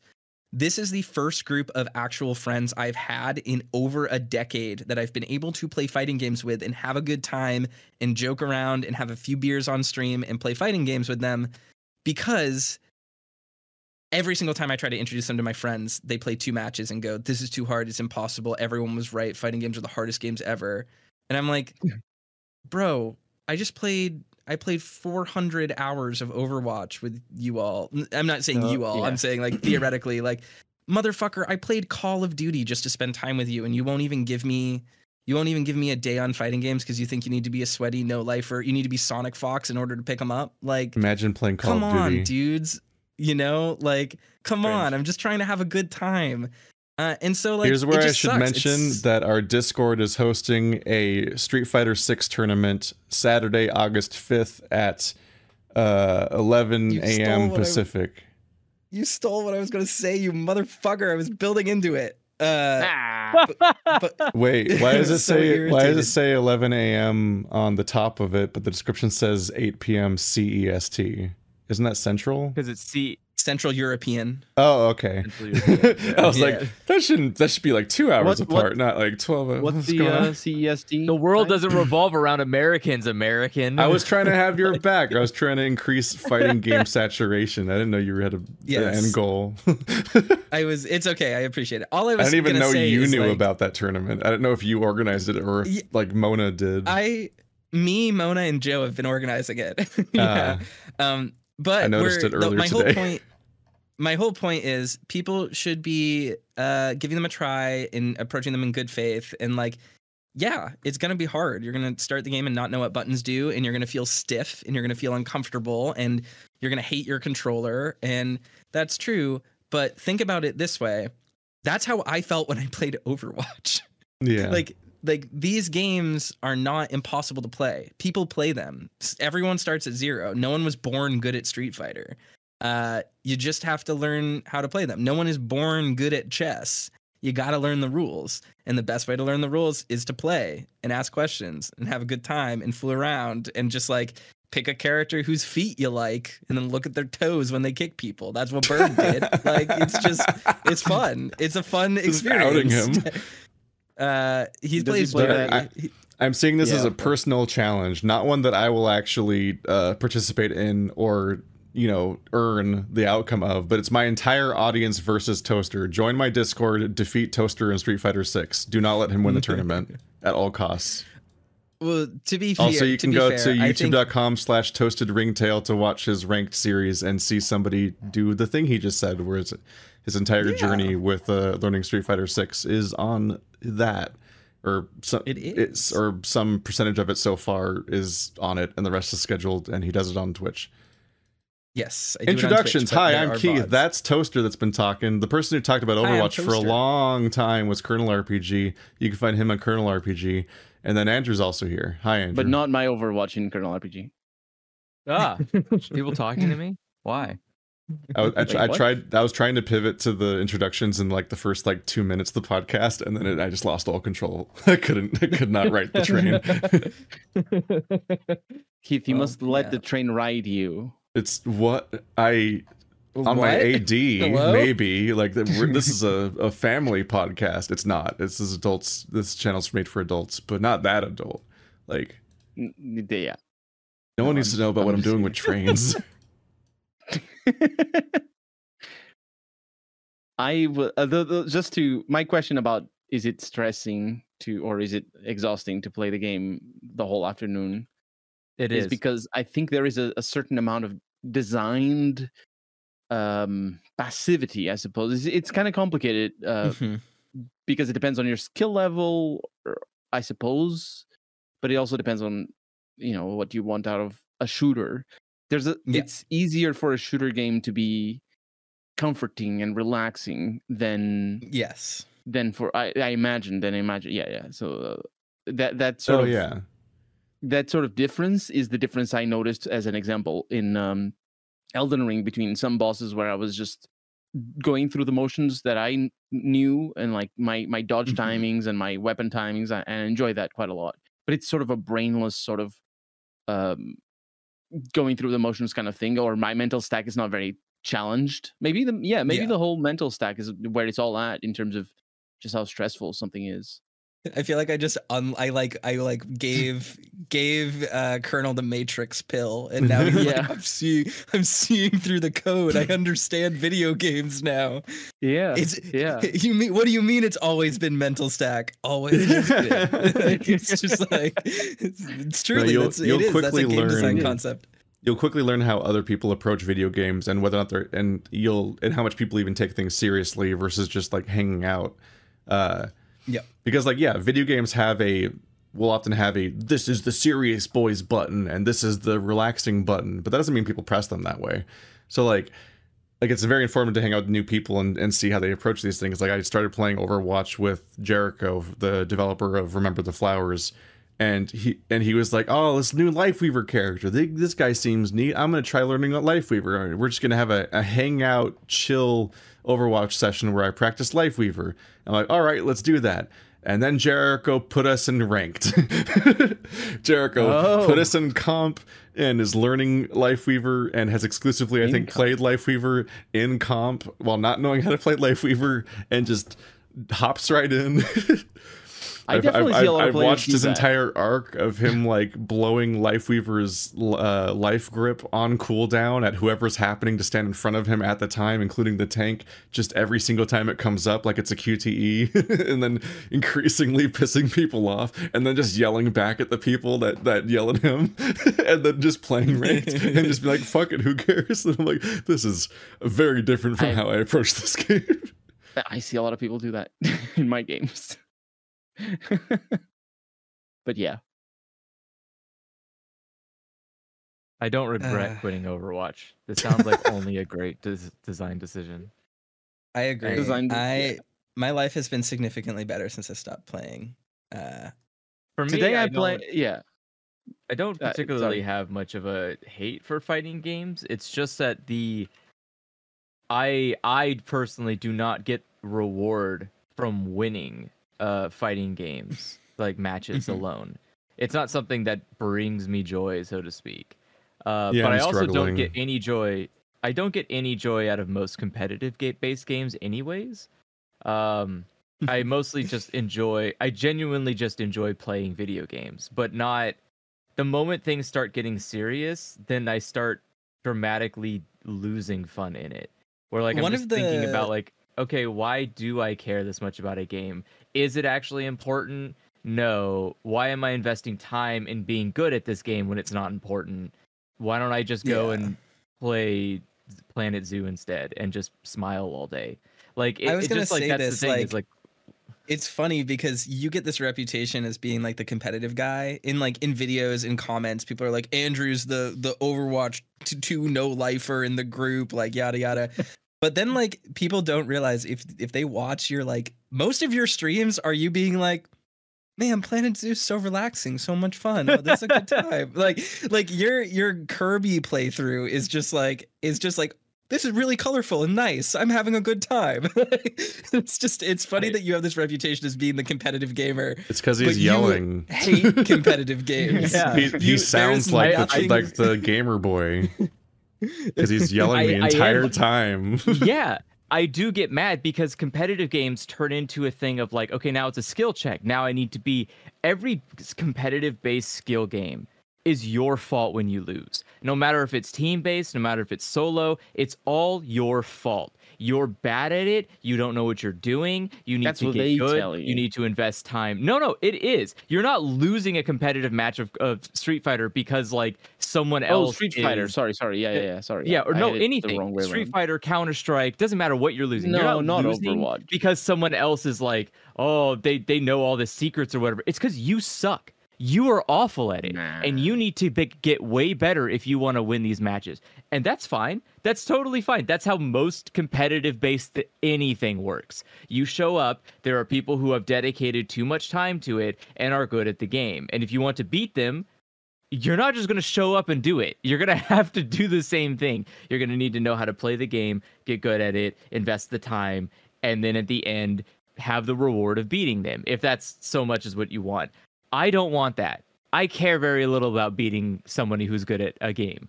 And I care very little about being good at a game. I just want to smile the whole time I'm playing a game. That's it. That's my only goal. And like when we were playing Street Fighter, I don't mind playing Street Fighter because we're sitting, like Toaster said, we're just sitting there having a good time playing with each other, whatever. And even if I'm losing, I'm frustrated because I know I'm bad at the game. But as I am playing, I'm still learning. I'm getting better at it, things like that. And then when we after we had finished doing our little fights, I just did competitive for a round. We had fun doing that. And then as soon as they left, as soon as Keith and Bird left, I stopped playing because I don't care. I don't care at all about Street Fighter, like being the best at Street Fighter. I don't care about growing my rank. I just have fun hanging out and playing the game. And a competitive fighting game isn't all about being the best, right? You can just sit there, so you just pull it up and play for 30 minutes and practice in an arena. But I'm sitting there hanging out with my friends while I do that, and that's what's fun about Street Fighter to me. And that's why I like other games too, like playing Kirby. I could just sit there and hang out and talk to stream because I'm not sitting there having to use every tiny millimeter left of what little brain cells I have to try and be good at a game while also being entertaining, while also trying to I could just sit there and be like, isn't this fun, guys? I don't know. Yeah, exactly. I love that. There's a lot of competitive games are like that where you're not, your enjoyment is not dependent on how well you're doing. And I think Overwatch can be like that. I every once in a while there's games. No, it's really Overwatch. On the other spectrum. I have to leave. It's definitely on the other spectrum. That's how Overwatch is to me all the time. I'm like, yeah, let's go. See, I lost that a while ago, and if I don't have that spark, it just turns into my job. It's like I wake up, I go sit down and do a thing, and the whole time I'm doing it, I'm going well, maybe at the end I'll get to play something fun. Maybe I'll get some kind of joy if we win, and then we win, and I'm like, I wasn't. But happy. It doesn't. No. Maybe next time we win, I'll be happy. Like, I think I've been playing Quick Play mostly because I'm trying to hang on to the fun of just playing, and not it being dependent on winning or losing. And I see that every once in a while, but it's not very common. But I think I compare the way you're describing fighting games and that in fighting games to the way I see that in racing games, because well, it depends as well on who you're racing, but like you're not going to beat Max Verstappen or Lewis Hamilton at racing games. You're not going to, you might be very good, but even if you were very good, you're still not going to beat the best racers in the world. So if the games were about becoming better, everybody would have a bad time.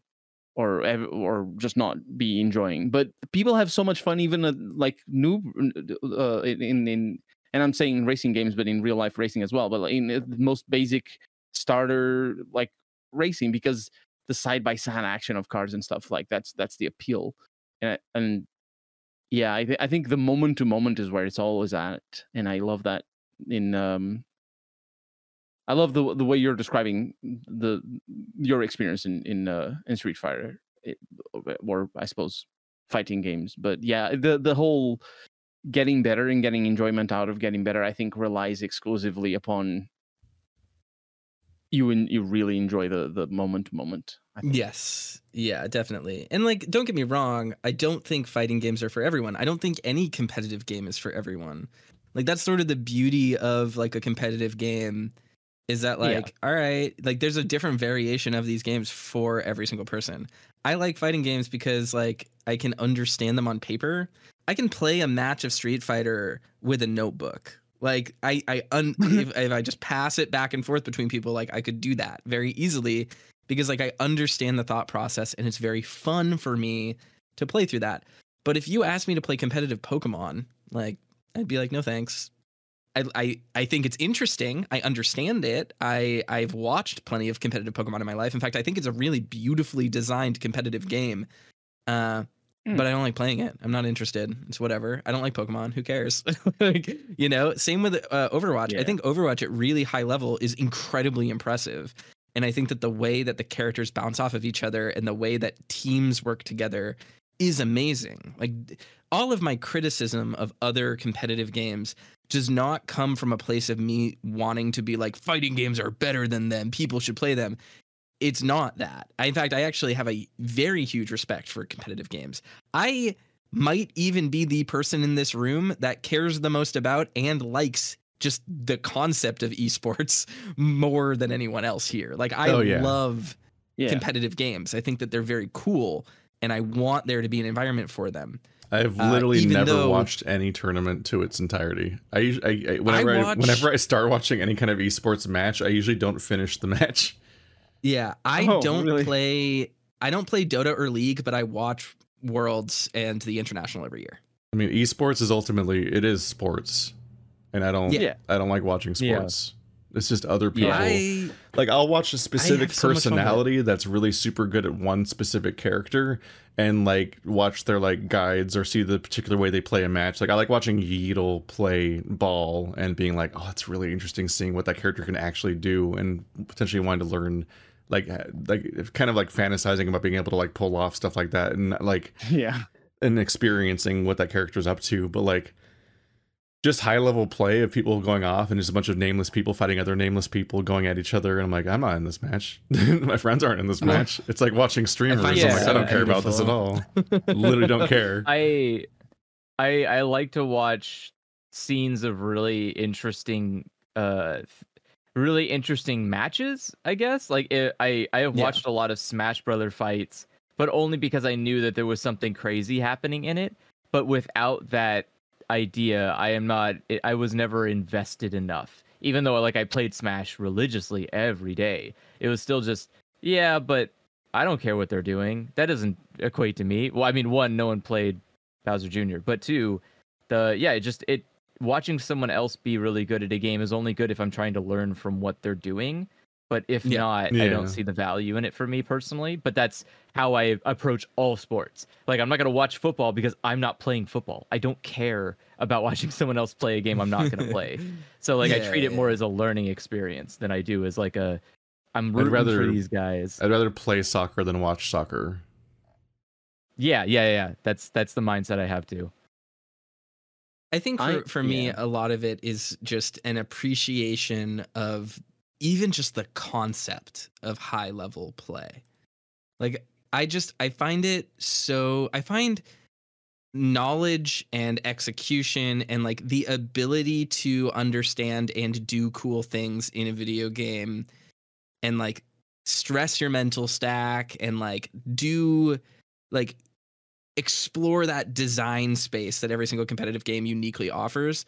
I just find it truly, the only word I can think of is beautiful. Like, I love how we have that now. And I mean, we've had it since the start of video gaming, but like, I mean, in a really structured way. And I think that's why I watch so much esports. It's just because it's like, I don't give a shit about Dota or League, but like, it's fucking cool to see people and like see how that game looks at high level, because it's like one of the purest expressions of what that game is. And I love that. I want to see more of that always. I think that's also why I don't. Oh, go on. Sorry. I was going to say my own experience, but please finish. Sorry. I was just going to say that's the reason why I don't really watch a lot of streamers play. And when I say streamers, I don't mean like high level streamers. I mean like when I'm bored, I don't go on Twitch just to watch like Joe No Name play, bronze rank Overwatch. Like, that's not interesting to me because there's nothing neat about that. Like, I don't care. I'm not gonna watch an Iron player play Street Fighter in my spare time. Am I gonna go to a tournament and like watch a tournament set of pools? Fuck yeah, I will. Like, 'cause I want to see what rises to the top and what it looks like and what good Street Fighter looks like. That's all I'm saying. And that makes sense. That totally makes sense why you would want to do that, because I did that for Overwatch too. Like, I liked watching people and seeing what high level Overwatch play is, because I won't get there. I know I'm not going to be in the top 500, so I would like to. Yeah. No, like, seriously, it's like you play a game a lot and you know the mechanics, you know everything about it, but you just don't have the skill to be at the literal 1%. So I want to see what people doing at the 1% are doing when they play this game that I know intimately, because it's very fun. You get to sit there and watch like, oh my God, I think this guy's going to try an ult from like the sky. And like, you get to have those moments of like being excited and hyped with a player doing something that you totally get it. You have the bird's eye view. You go like, oh God, that Mercy's sitting there. She has no fucking idea. She's going to get destroyed. And you just like watch it. That's fun. But that's where the fun ends, though, right? Is like, you need to be, for me, I need to be intimately aware with the game, and that is how I would get the joy out of it. But if like, yeah. So I get that. I totally get it. I would do the same thing. I think a good commentator team makes up for not knowing the game. And obviously that's the same for any sports, but for esports in particular, like as long as you're okay with sort of not knowing the specifics of what's going on, like you don't need to know all the details that everybody else knows already, but if you can enjoy. I would say that depends on the game, though. Some like Overwatch is a game that is almost nearly impossible to commentate on without someone having intimate knowledge, because you're just sitting there like, no. I'm saying the Reaper's gonna so he's gonna take like high end because he's gonna be able to jump down and do an ult, and the ult has an AoE bubble, so it's going to be able to grab the entire team. Like, it's so hard to try and, like, a fighting game is easy, right? That. A fighting game is literally just two characters versing one another, doing moves at a set amount of speed. You can do much more manageable commentation on that, rather than like, I think 12 characters. It's ridiculous. Well, the commentators absolutely have to be on top of their game. That's always going to be the case. But my first esports experience was StarCraft 2. Actually, no, sorry, StarCraft 1. That just been a while. But StarCraft 2 was out already, and I saw, I don't remember. It was just a random game, and it was a pretty good game. Terrans versus Zergs. So the best at the time, best Zerg player. in the world, and I was just curious to hear, what do you mean the best Zerg player in the world? I'm new. I'm a baby esports viewer. I don't know any of this. So I looked it up and I saw a match on YouTube, 45 minutes, and it kept me hooked for the whole 45 minutes because the commentators were really good and explained like at least the basic possibilities of the match.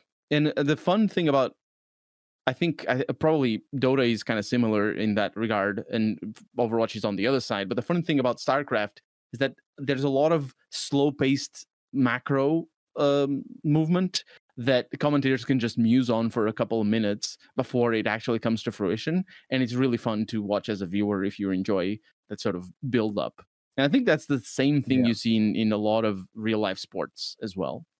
The problem with Overwatch is kind of the opposite. You can't see it in Overwatch because Overwatch has too many characters and too many places and it's so fast. Too many things. It was very funny to watch Overwatch League because you just sit there the whole time. You're like, man, I know what's going on, and this guy makes no sense. I can't imagine what a regular person's thinking. Just like, wow, pretty colors, a lot of sound. Like Overwatch League, I think I think it is. So Overwatch League is a different thing from the World Cup, right? Yes, absolutely. I've watched a few Overwatch League games, and all of them that I watched, and maybe because of algorithmic boosting and all that, all of them I had a blast. It was just incredible. Really fun matches to watch because every player is at the top of their game, and the commentators were really good as well. The World Cup, on the other hand, I did not have the same experience because the premise of having players divided by countries means the teams are kind of uneven a lot of the time. And it's not that they're bad; it's just that it's just a lot of it is very one-sided, and it's not as fun. It's still kind of fun, but I didn't watch very much. Watching like even replays like Emong does a lot is commentate on like bronze or silver replays. I don't watch that kind of videos because that's what I play. It just frustrates me when I play. It frustrates me when I watch Emong commentating on it. It's just like, yeah, that Anna is letting her tank die in front of her and trying to kill the Genji who's distracting her. Yes, that I know. I see that happen as well. That's why I don't play tank. Even though I love tank. Tank is amazing. But it's just, it's I think the problem with Overwatch in particular is that it's very fast. But I think I really like the slow build up of StarCraft and sim racing as well. Like in racing is a lot of the slow build up. There's a lot of dead time. I enjoy that, and in esports it's just more of that. It doesn't have to be physical sports to be that. But obviously, I'm not saying it's every person has their own preferences. Is what I'm saying. I'm not arguing for everybody to love esports. I will say I do like watching speedruns. Speedruns are kind of fun. There is something. Speedruns. I also don't like watching speedruns. I like watching the videos that explain the history of the speedruns for a game. I do like those. I do not like watching a speedrun. Now speedrun again is similar to watching esports, where it's only for me it's only fun when I'm watching a game I know, because then I'm watching someone play a game that I am intimately familiar with in a way that is wholly alien and robotic almost. Where someone's just like, I'm going to hug this wall for 3 seconds and then do a backflip. I'm like, why the fuck would you? And then they're just gone. They just teleport into another part of the game. You're like, what? What happened to that guy? Like, it's a lot of fun to watch the way that some people approach a game, because it's so it's almost mathematical the way that they need to do specific actions and like go to specific places in specific times. But I should remind you though, and remind the viewers, that speedruns have no glitch categories. If you don't enjoy the glitches, don't let that distract you from you can speedruns, because maybe you're gonna like it. You can speedrun in any way. You can speedrun any percent, no percent. You can do it glitches, glitch free. You could do it with tool assist, without tool assist. There's like a million categories. But the important thing is that, again, it's a lot of fun when you have that intimate knowledge and you can see, you can like feel a part of something because you have that knowledge. So when you see someone doing something, you're like, oh, that's cool. And I know why, like I know where he's going. I know what he's doing. I know what, like, the goal is here, right? He's trying to skip this boss. I hate that boss. That boss would take a long time to beat. Like you can feel like someone's not just running through a game because they feel obligated to. They're doing it because they really genuinely enjoy the game and they want to be so good at this game that they want to optimize it. It's fun. It's a lot of craziness. But I love Keith though for that reason. It's just it's a space where like people are genuinely enthusiastic about stuff. If only. And I think the fact the sort of policing required of speedruns and the fact that it takes time investment to police and just enjoy other speedrunners means the communities tend to be very healthy. Because it's not like there are tools to detect if a speedrun is faked, but I have, like, from my outside perspective of watching speedruns, I get the impression that everybody's very chill a lot of the time, even if they're super sweaty while they're trying it. Although not all games are like that. Like there are some games that you need to be super sweaty to do a speedrun. And there's other games that are just like brute force attempts. And it's just like, I have a 0.01% chance that this playthrough is going to succeed. But if I pass through the 5-minute mark, then I have a 33% chance. So let's go. Probably by next week, I'm done. And it's like, there's a lot of games like that, including Dark Souls. Yeah. For Dark Souls 1 in particular. I think there's a common strategy of getting a silver sword or silver knight kind of sword from the Dark Root Basin that only spawns like 5%. And that's where the tool assist comes in, because there are tools that tell you when you start the game, if, in the case of Dark Souls, if that Silver Knight has that sword or he's going to spawn that sword. And so, obviously you have an enormous advantage in not having to go through the grind of RNG brute forcing. Like it takes 20 minutes to get to that part of the game anyway. So it's very time consuming. Yeah. I just think speedruns are very interesting. Like one of the things that I really like about high level play is that it often reveals that the way people think about video games is not actually representative of what those games are. And speedruns are a really great example of this. And I don't even mean in terms classic of Resident Evil. Yeah, I don't even mean this in terms of glitches. I just mean this in terms of like, there will be people. Souls is honestly a wonderful example where people are like, "Oh man, like Souls is so hard. Like this boss attacks you, and if you hit a button at any time, they'll just immediately get 4 hits on you, and there's nothing you can do, and you have no time to beat it." And then you watch a speedrun, and the speedrunner explains their strategy, and they're like, this boss attacks, and every single attack takes 7 seconds. So if they miss this attack, you can hit them exactly 6 times, because you have 7 seconds to react. Here's me doing this perfectly. It is reliable and consistent, and there is no trick to it. This is literally just objectively how this works. And like I love that sort of the not objectivity, but the concrete, tangible nature required to understand these games in order to play them at this level, because it also can teach strategies and teach the right mindset with which to approach games, even if you're not speedrunning. Like I have learned more about video games and more about how to play video games from like super high level competitive streams, even for games I'm not good at, like even for games I don't play, than I have playing those games in a lot of cases. And like, again, Souls is like a great example. Like it can be really easy to get overwhelmed in these games and buy into the perception that they're so hard, they're impossible, you just die in 1 hit. And then like I watch a speed run of someone playing at soul level 1 with no stats and not wearing any equipment, and then they're like, yeah, actually there isn't a single attack in the game that can kill you in 1 hit. It just doesn't exist. There isn't one. So you don't need to worry about that. You'll always get 2 hits at least. And it's like, oh, I didn't know that. That's interesting. Like it's funny because it changes my perception of the game. It's funny because that perception of Dark Souls has affected Dark Souls clones. Yes. And it works more for crappy Dark Souls clones, and I can't speak as a Yes. From my personal experience, much because I haven't played many of them. But it feels to me like a lot of Dark Souls clones are just like very, very punishing on the health department, whereas Dark Souls isn't. Although later Dark Souls start to be a little bit, but the first Dark Souls in particular isn't, and certainly not Demon Souls. I think. Yeah. Just look at the health bar; it doesn't go down. I don't know exactly the amount of instant kill attacks in Souls. I was using that as an example, but like, yeah. I think there might be a few very fringe cases, but the big thing I think about is just like people perceive games far more hyperbolically than those games actually are. And I was talking to Bird about this when he was asking me about Street Fighter, because he was like, it seems like it's moving so fast.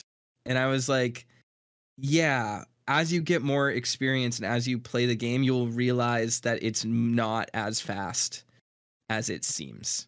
Like things will go more slowly the more you play because you have more knowledge and you can actually analyze what's happening. And I really respect what high level play does for the understanding of a game, even at a low level, because it just helps to correct misconceptions, I think, about games. And it can definitely create misconceptions too when uninformed audiences are watching really high level players do stuff. But for the most part, like, I think that there's always so much fun watching a game and having people be like, oh yeah, like it's so impossible. It's just, you have to be so good in order to do it. And then like, actually it was just a knowledge check and you just needed to know this one mechanic and it's not actually that complex. It's just, it is what it is. And granted, games can be very bad at communicating those things. So it doesn't mean that those people are wrong for having that hyperbolic feeling. I'm sure there's thousands of things in our Fear and Hunger playthrough that we either just missed or like didn't get right, that we were just wrong about. Like that's a no-brainer. But the question then becomes, how do you bridge and onboard people into that high level play mindset and how do you teach them that as they're playing? And that's where I think like competitive games really shine, is like when they're able to actually teach people how to play at that high level, you get a really interesting, really healthy and intelligent community behind them, compared to like, whatever random games are out there. And I'm not even talking about optimization. I'm talking about just like people who play Tekken know Tekken. Like they understand it. So when you say like Eddie Gordo is the best character, he can breakdance on you and kill you, and then like a high level player is like, actually Eddie Gordo is like a super low tier character who doesn't do enough damage and is really easily checked. Like there is one, it's not a matter of opinion. There's just one of those people in that group that is kind of wrong, but they're only wrong because their perception and their level of play is so low that they don't see the game for what it actually is. Eddie Gordo, he is a torture character when you're just trying to experience the game. Yes, he is this breakdancing nightmare. Eddie Gordo and Gone are terrifying in Tekken 3 when you're just like, I picked up a game off the shelf, I'm gonna play it now. That guy's a Beyblade. What the fuck? What is he doing? Yeah, I played a lot of Eddie Gordo. People hated it. I played a lot of Eddie Gordo as well. That was basically my whole Tekken 3. But I mostly played a whole Eddie's cool. He's a cool character. I didn't know what I was doing, guy, because I had no fundamentals. Never built them. Never built them. That's all you got to do. If you ever want to get fighting games to try, build your fundamentals. Don't worry about doing 27 hit combos that look cool and end in super. Learn what your pokes are. Learn your anti-air. And then once everyone's mastered fighting games, we're all going to pivot to Cloud Cuckoo Country's territory, because again, we'll please him next. He's always complaining that everyone is so afraid of RTSs and will never onboard to RTSs. Nope. So we're all going to get really into RTSs together next. Nope. You guys ready for this next step? I can't wait to be really good at Age of Empires. I've had my entire high school life doing RTSs. I will not go back. I am. Let's do it. Age of Empires 2. Let's go. I have had StarCraft 1 installed on my computer for 20 years, and I have never played it. Let's all develop complicated emotional opinions about British units. You should definitely play StarCraft 1. Like the you don't even need to learn the fundamentals. That's the fun part. Like, you can just my first RTS experience. Actually, it might have been Age of Empires 2, but I have distinct memories of playing split-screen StarCraft with the expansion pack on the Nintendo 64 a lot.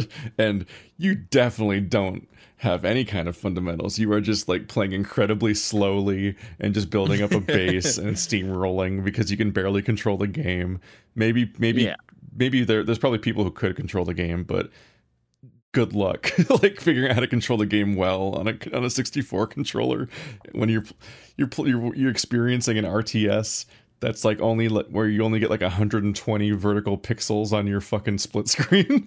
Good luck. I wonder, I'm gonna put a search term into YouTube right now, and I wonder if it's gonna give me any results. Competitive StarCraft 64. I want to see. You're gonna find out there's a bustling community right this moment.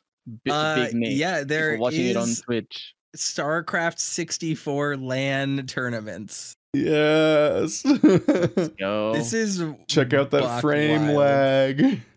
It's like being a Bubsy 3D speedrunner. You're just like, why did I do this to myself? Why did I do this? That's wild. I wasn't expecting this.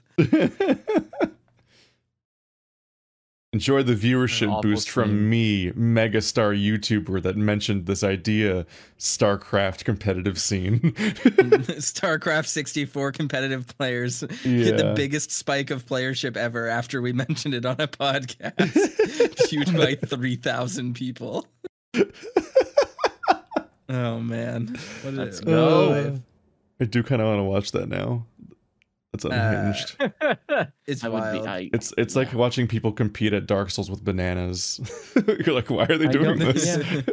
Yeah. There are better options to do this. I've watched a video about that, or of a person playing.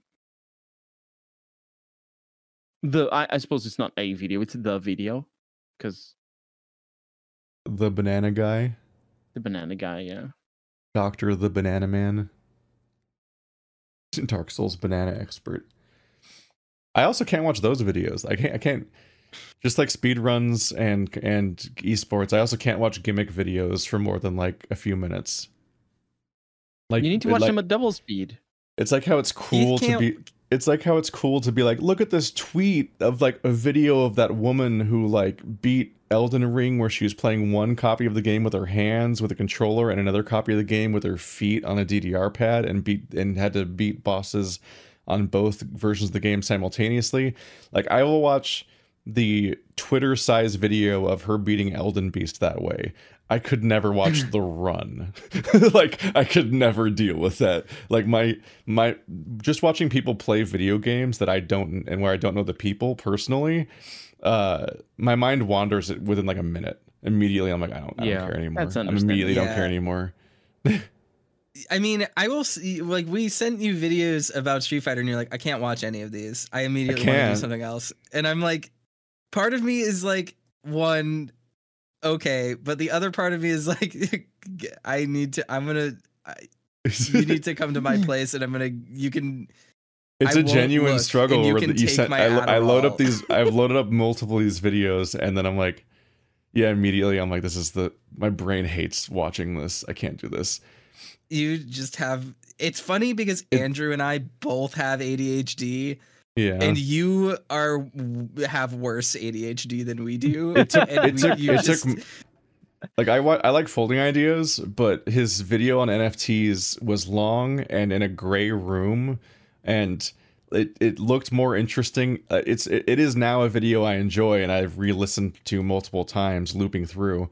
But the once he abandons the cool set, like the cool on-set location he does for the intro, and it becomes just this beige room, it's so hard to pay close attention to while being so technical and long form that it took me like 3 loops through the video to absorb it, basically.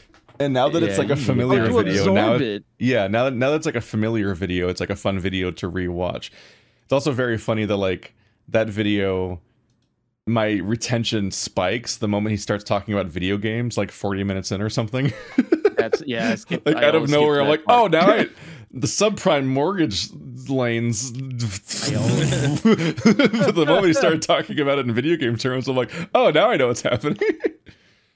Always. Yeah, you definitely need to get diagnosed. That is but it's hard. That's not ideal. Every time I hear anything about it, adult society doesn't want you to get diagnosed. They like fight you when you try. Well, yeah, of course, because they're giving you drugs that would not be good for you if you were not diagnosed. They would be dangerous for you.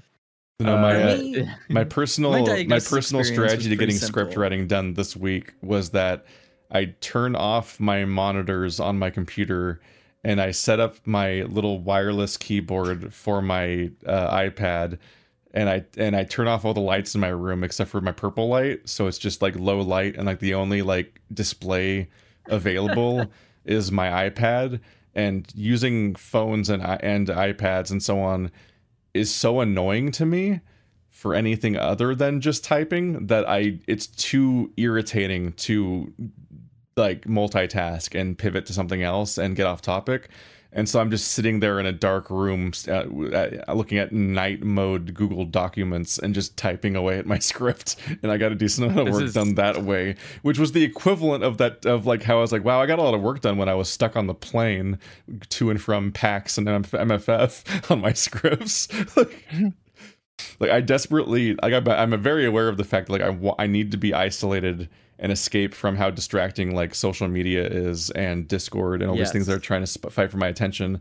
But I also don't have a house to myself and can't leave the room that stuff's in to work on stuff, because every other room in this building is also more distracting than that.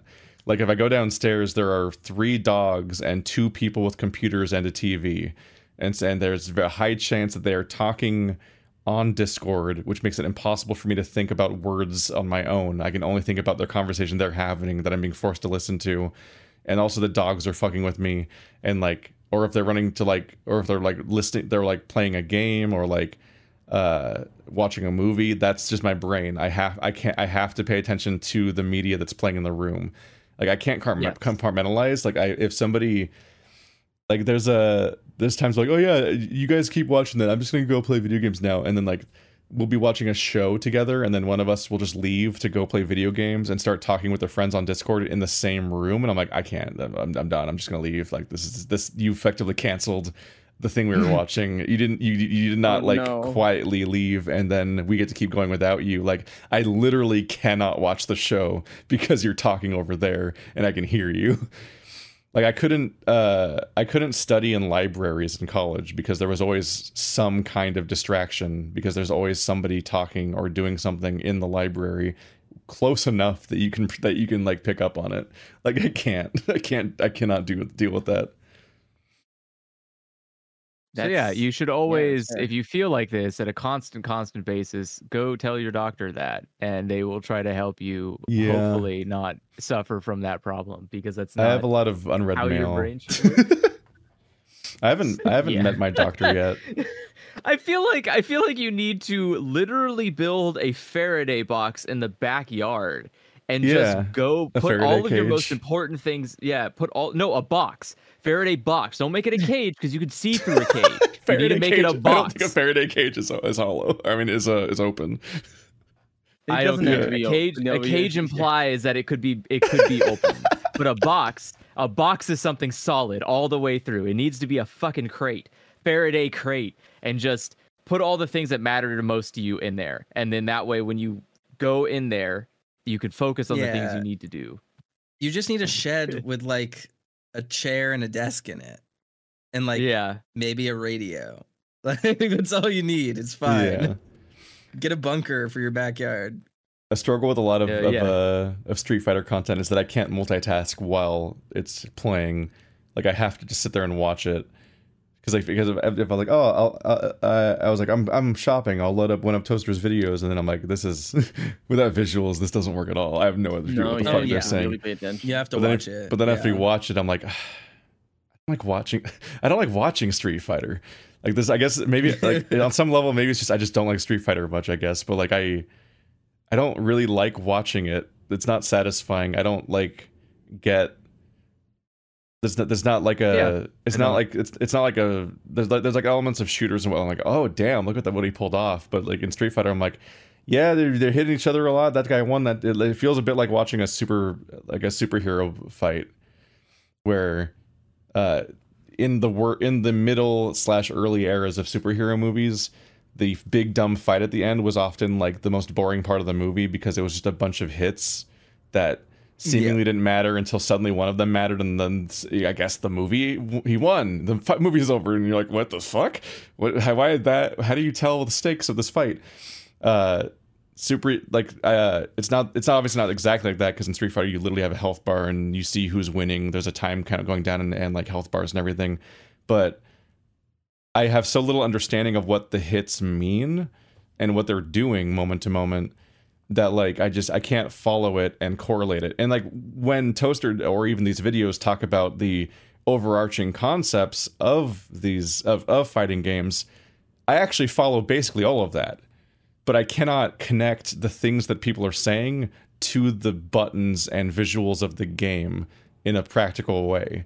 Like there's a disconnect there where like because I've heard people talk about fighting games for an eternity, and I've paid complete attention. Like I understand a decent amount of fighting games, even if I'm bad at like the terminology and stuff. Like I understand like a lot of what you're going for in these games technically, but I can't turn that into gameplay in any meaningful way, and I can't bridge that gap really, because I'm not like sitting here being like anti-intellectual about the thing. I'm like, fighting games, whatever. It's like I literally played DOA 4 for a year, but I played it just intuitively. I just played it for fun, and I got better over time, and I kind of just like, you just kind of get trained by successes and failures to behave differently over time.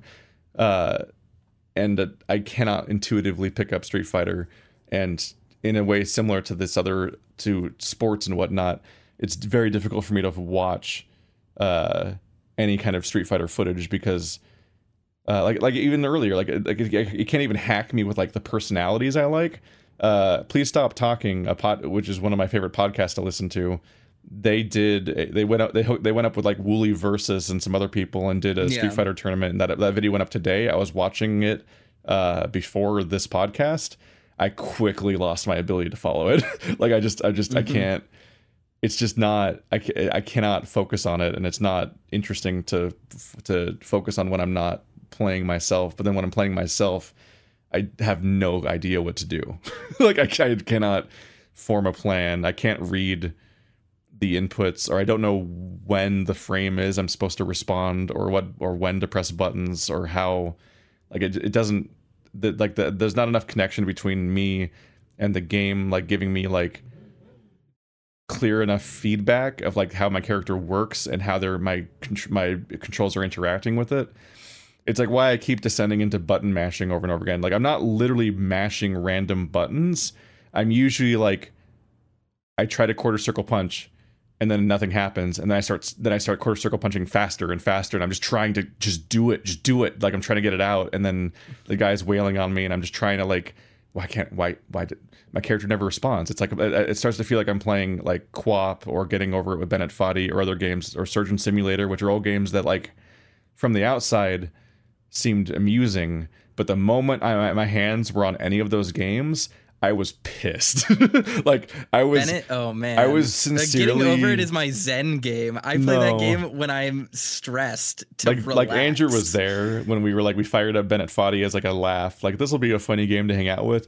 I was done so fast. Like I was so immediately pissed at just the separation, like the gap between my intent and the actions of the character were so deeply frustrating that I immediately didn't want to touch it anymore. Like it's repulsive to me, that game. And like it's cool. I'll watch videos about it. I'll watch people hang out and play it, and it's like, and I'll watch the tragedies of them falling and whatnot. I never want to touch Bennett Foddy again. You have to like hold a charity gun to my head and be like, "This is for the cancer kids, Keith. You have to play Bennett Foddy now if you ever want me to play Bennett Foddy again." It's just funny because like, but the thing is that you say like there's a gap between your intentionality and what your character's doing and stuff like that. But like, I actually think that game has part of the reason why it feels weird is because it has such a high amount of control fidelity. And like once you just understand how to control your character, it actually becomes really easy and it's really relaxing. And like that's kind of also part of the message of the game. So now like I played Bennett Foddy. I think my first run took me like an hour or two to get through the whole game. Now I can beat it in like 3 minutes. Like it's so relaxing. Cursed. I took 4 hours to get to like halfway, and I thought I was close. No, I was not. And then my carpal tunnel gave up, and I was like, okay. Yeah, I have that game on my phone because I sometimes just like if I'm having like a stressful day and I'm like in the car, I will just play it. I'll just play it on my phone. I didn't even know it was on I find phones. That game so centering because like the whole point of it is like you'll lose progress, but it's okay. Just enjoy it. You liked playing the game, so now you get to play the game again. It's nice. Trash is meaningful. And then I'm like, oh wow, this like calms my heart. It makes me feel so at peace with the world. Like that game truly like quells my existential horror at being a person. I love it so much. It has a downside though, which is the narration, which is I found so pretentious. It's just so over the top. Like no. It is over the top. It's very maximalist. This is perhaps the one super maximalist game that I really like. It's just because it's like, oh, he is right. I did fall all the way down, but that means that I can experience the joy of climbing all the way up again. It's just so it speaks directly to my soul. I love it so much. I think if you asked me what my top 10 video games were of all time, Getting Over It with Bennett Foddy would be on that list. Like, I don't know exactly where it would be, but it would be on that list. That's high praise. I bought that game thinking it would be a silly meme game and instead got a genuinely impactful art game that has helped me cope with the world, which I think is very nice. My favorite video game is probably Rock Band 3. It's just an incomprehensible sentence. I like that game. I poured ungodly amounts of hours and money into that game. I had 1,000, well over it by the end probably. I passed 1,000 songs. I remember my 1,000th Rock Band song was American Music by... Fuck. That's a nice band. Oh yeah. Violent Femmes. They're probably harder for you. I used to write a newsletter about Rock Band. Not really a newsletter. I used to do a weekly forum post about Rock Band, about the Rock Band network. That's like a newsletter. I tracked the weekly releases of the community songs because you could put your own songs in the game if you had the license for it and put all the work into like chart all the tracks, which is 4 instruments across 4 difficulties. You could put it in the game and sell it with the rights and everything. And I kept track of all of them every week and highlighted which ones would be most interesting for each instrument, what their prices were, and story links and all that, and just like did a whole thing for a little forum, culminating in when Rock Band Aid did their. When Rock Band Network 1.0 was ending and 2.0 was coming out, Rock Band Aid, I got to do an article on their site that was like I polled a bunch of different like staff members of Harmonix and different people from the community, and mathematically through ranked choice voting determined that these are the best songs in all of Rock Band Network 1.0 and so on. And that was a thing until I was a YouTuber. That was the most viewed thing that I'd ever done on the internet. Trying to think what my favorite game is, and I think it's still just Pathologic 2, but yeah, Bennett Foddy, Getting Over It. That's up there. It's one of them for sure. I think for me it was Super Mario World, and that's when video games peaked. They never got better. They just kept going downhill. But it's ugly. Look at the graphics. No, that you're looking at it the wrong way. But it's ugly. Look at the graphics. The more simple the game is, the more heart and passion it has. No, I'm kidding. Yeah. The more realistic a game looks, the more soulless it is. Don't even buy realistic games. You don't need realism. That's the whole reason you have video games, because the real world sucks. You don't play them because it's fun outside. I learned that lesson with the original Far Cry. Not that I disliked the way it looked, but that it was very, very meh in terms of art direction, because it was just trying to be realistic. I mean, the cursed thing is that my real favorite game might be Overwatch. I will say that Overwatch is my favorite competitive first-person shooter game, even though I will never play it again. I agree. I will never play another competitive first-person shooter game. I've literally tried. I have tried 7 of these Overwatch guys. Yeah, it is. I've tried 7 of these different fucking Overwatch wannabe games, and I cannot stress enough how fucking ugly they are.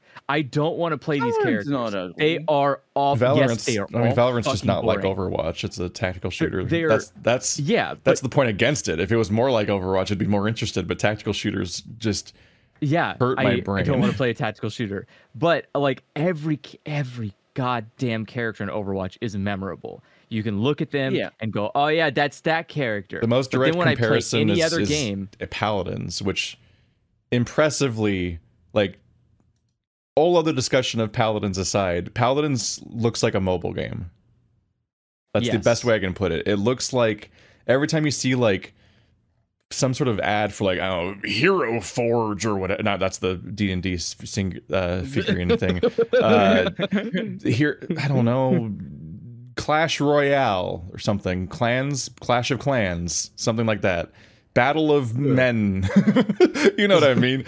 These interchangeable, fucking incomprehensible mobile ads for games that just have like, I'm fantasy dude in generic armor. I look like one of the 75 games that have all recreated Anduin Rin from World of Warcraft somehow. Yeah. Like you look at fucking Paladins and you're like, even the weirder characters are painfully generic somehow. There's just a weird lack of character and personality to their designs. Like, as a furry, these are not good character designs.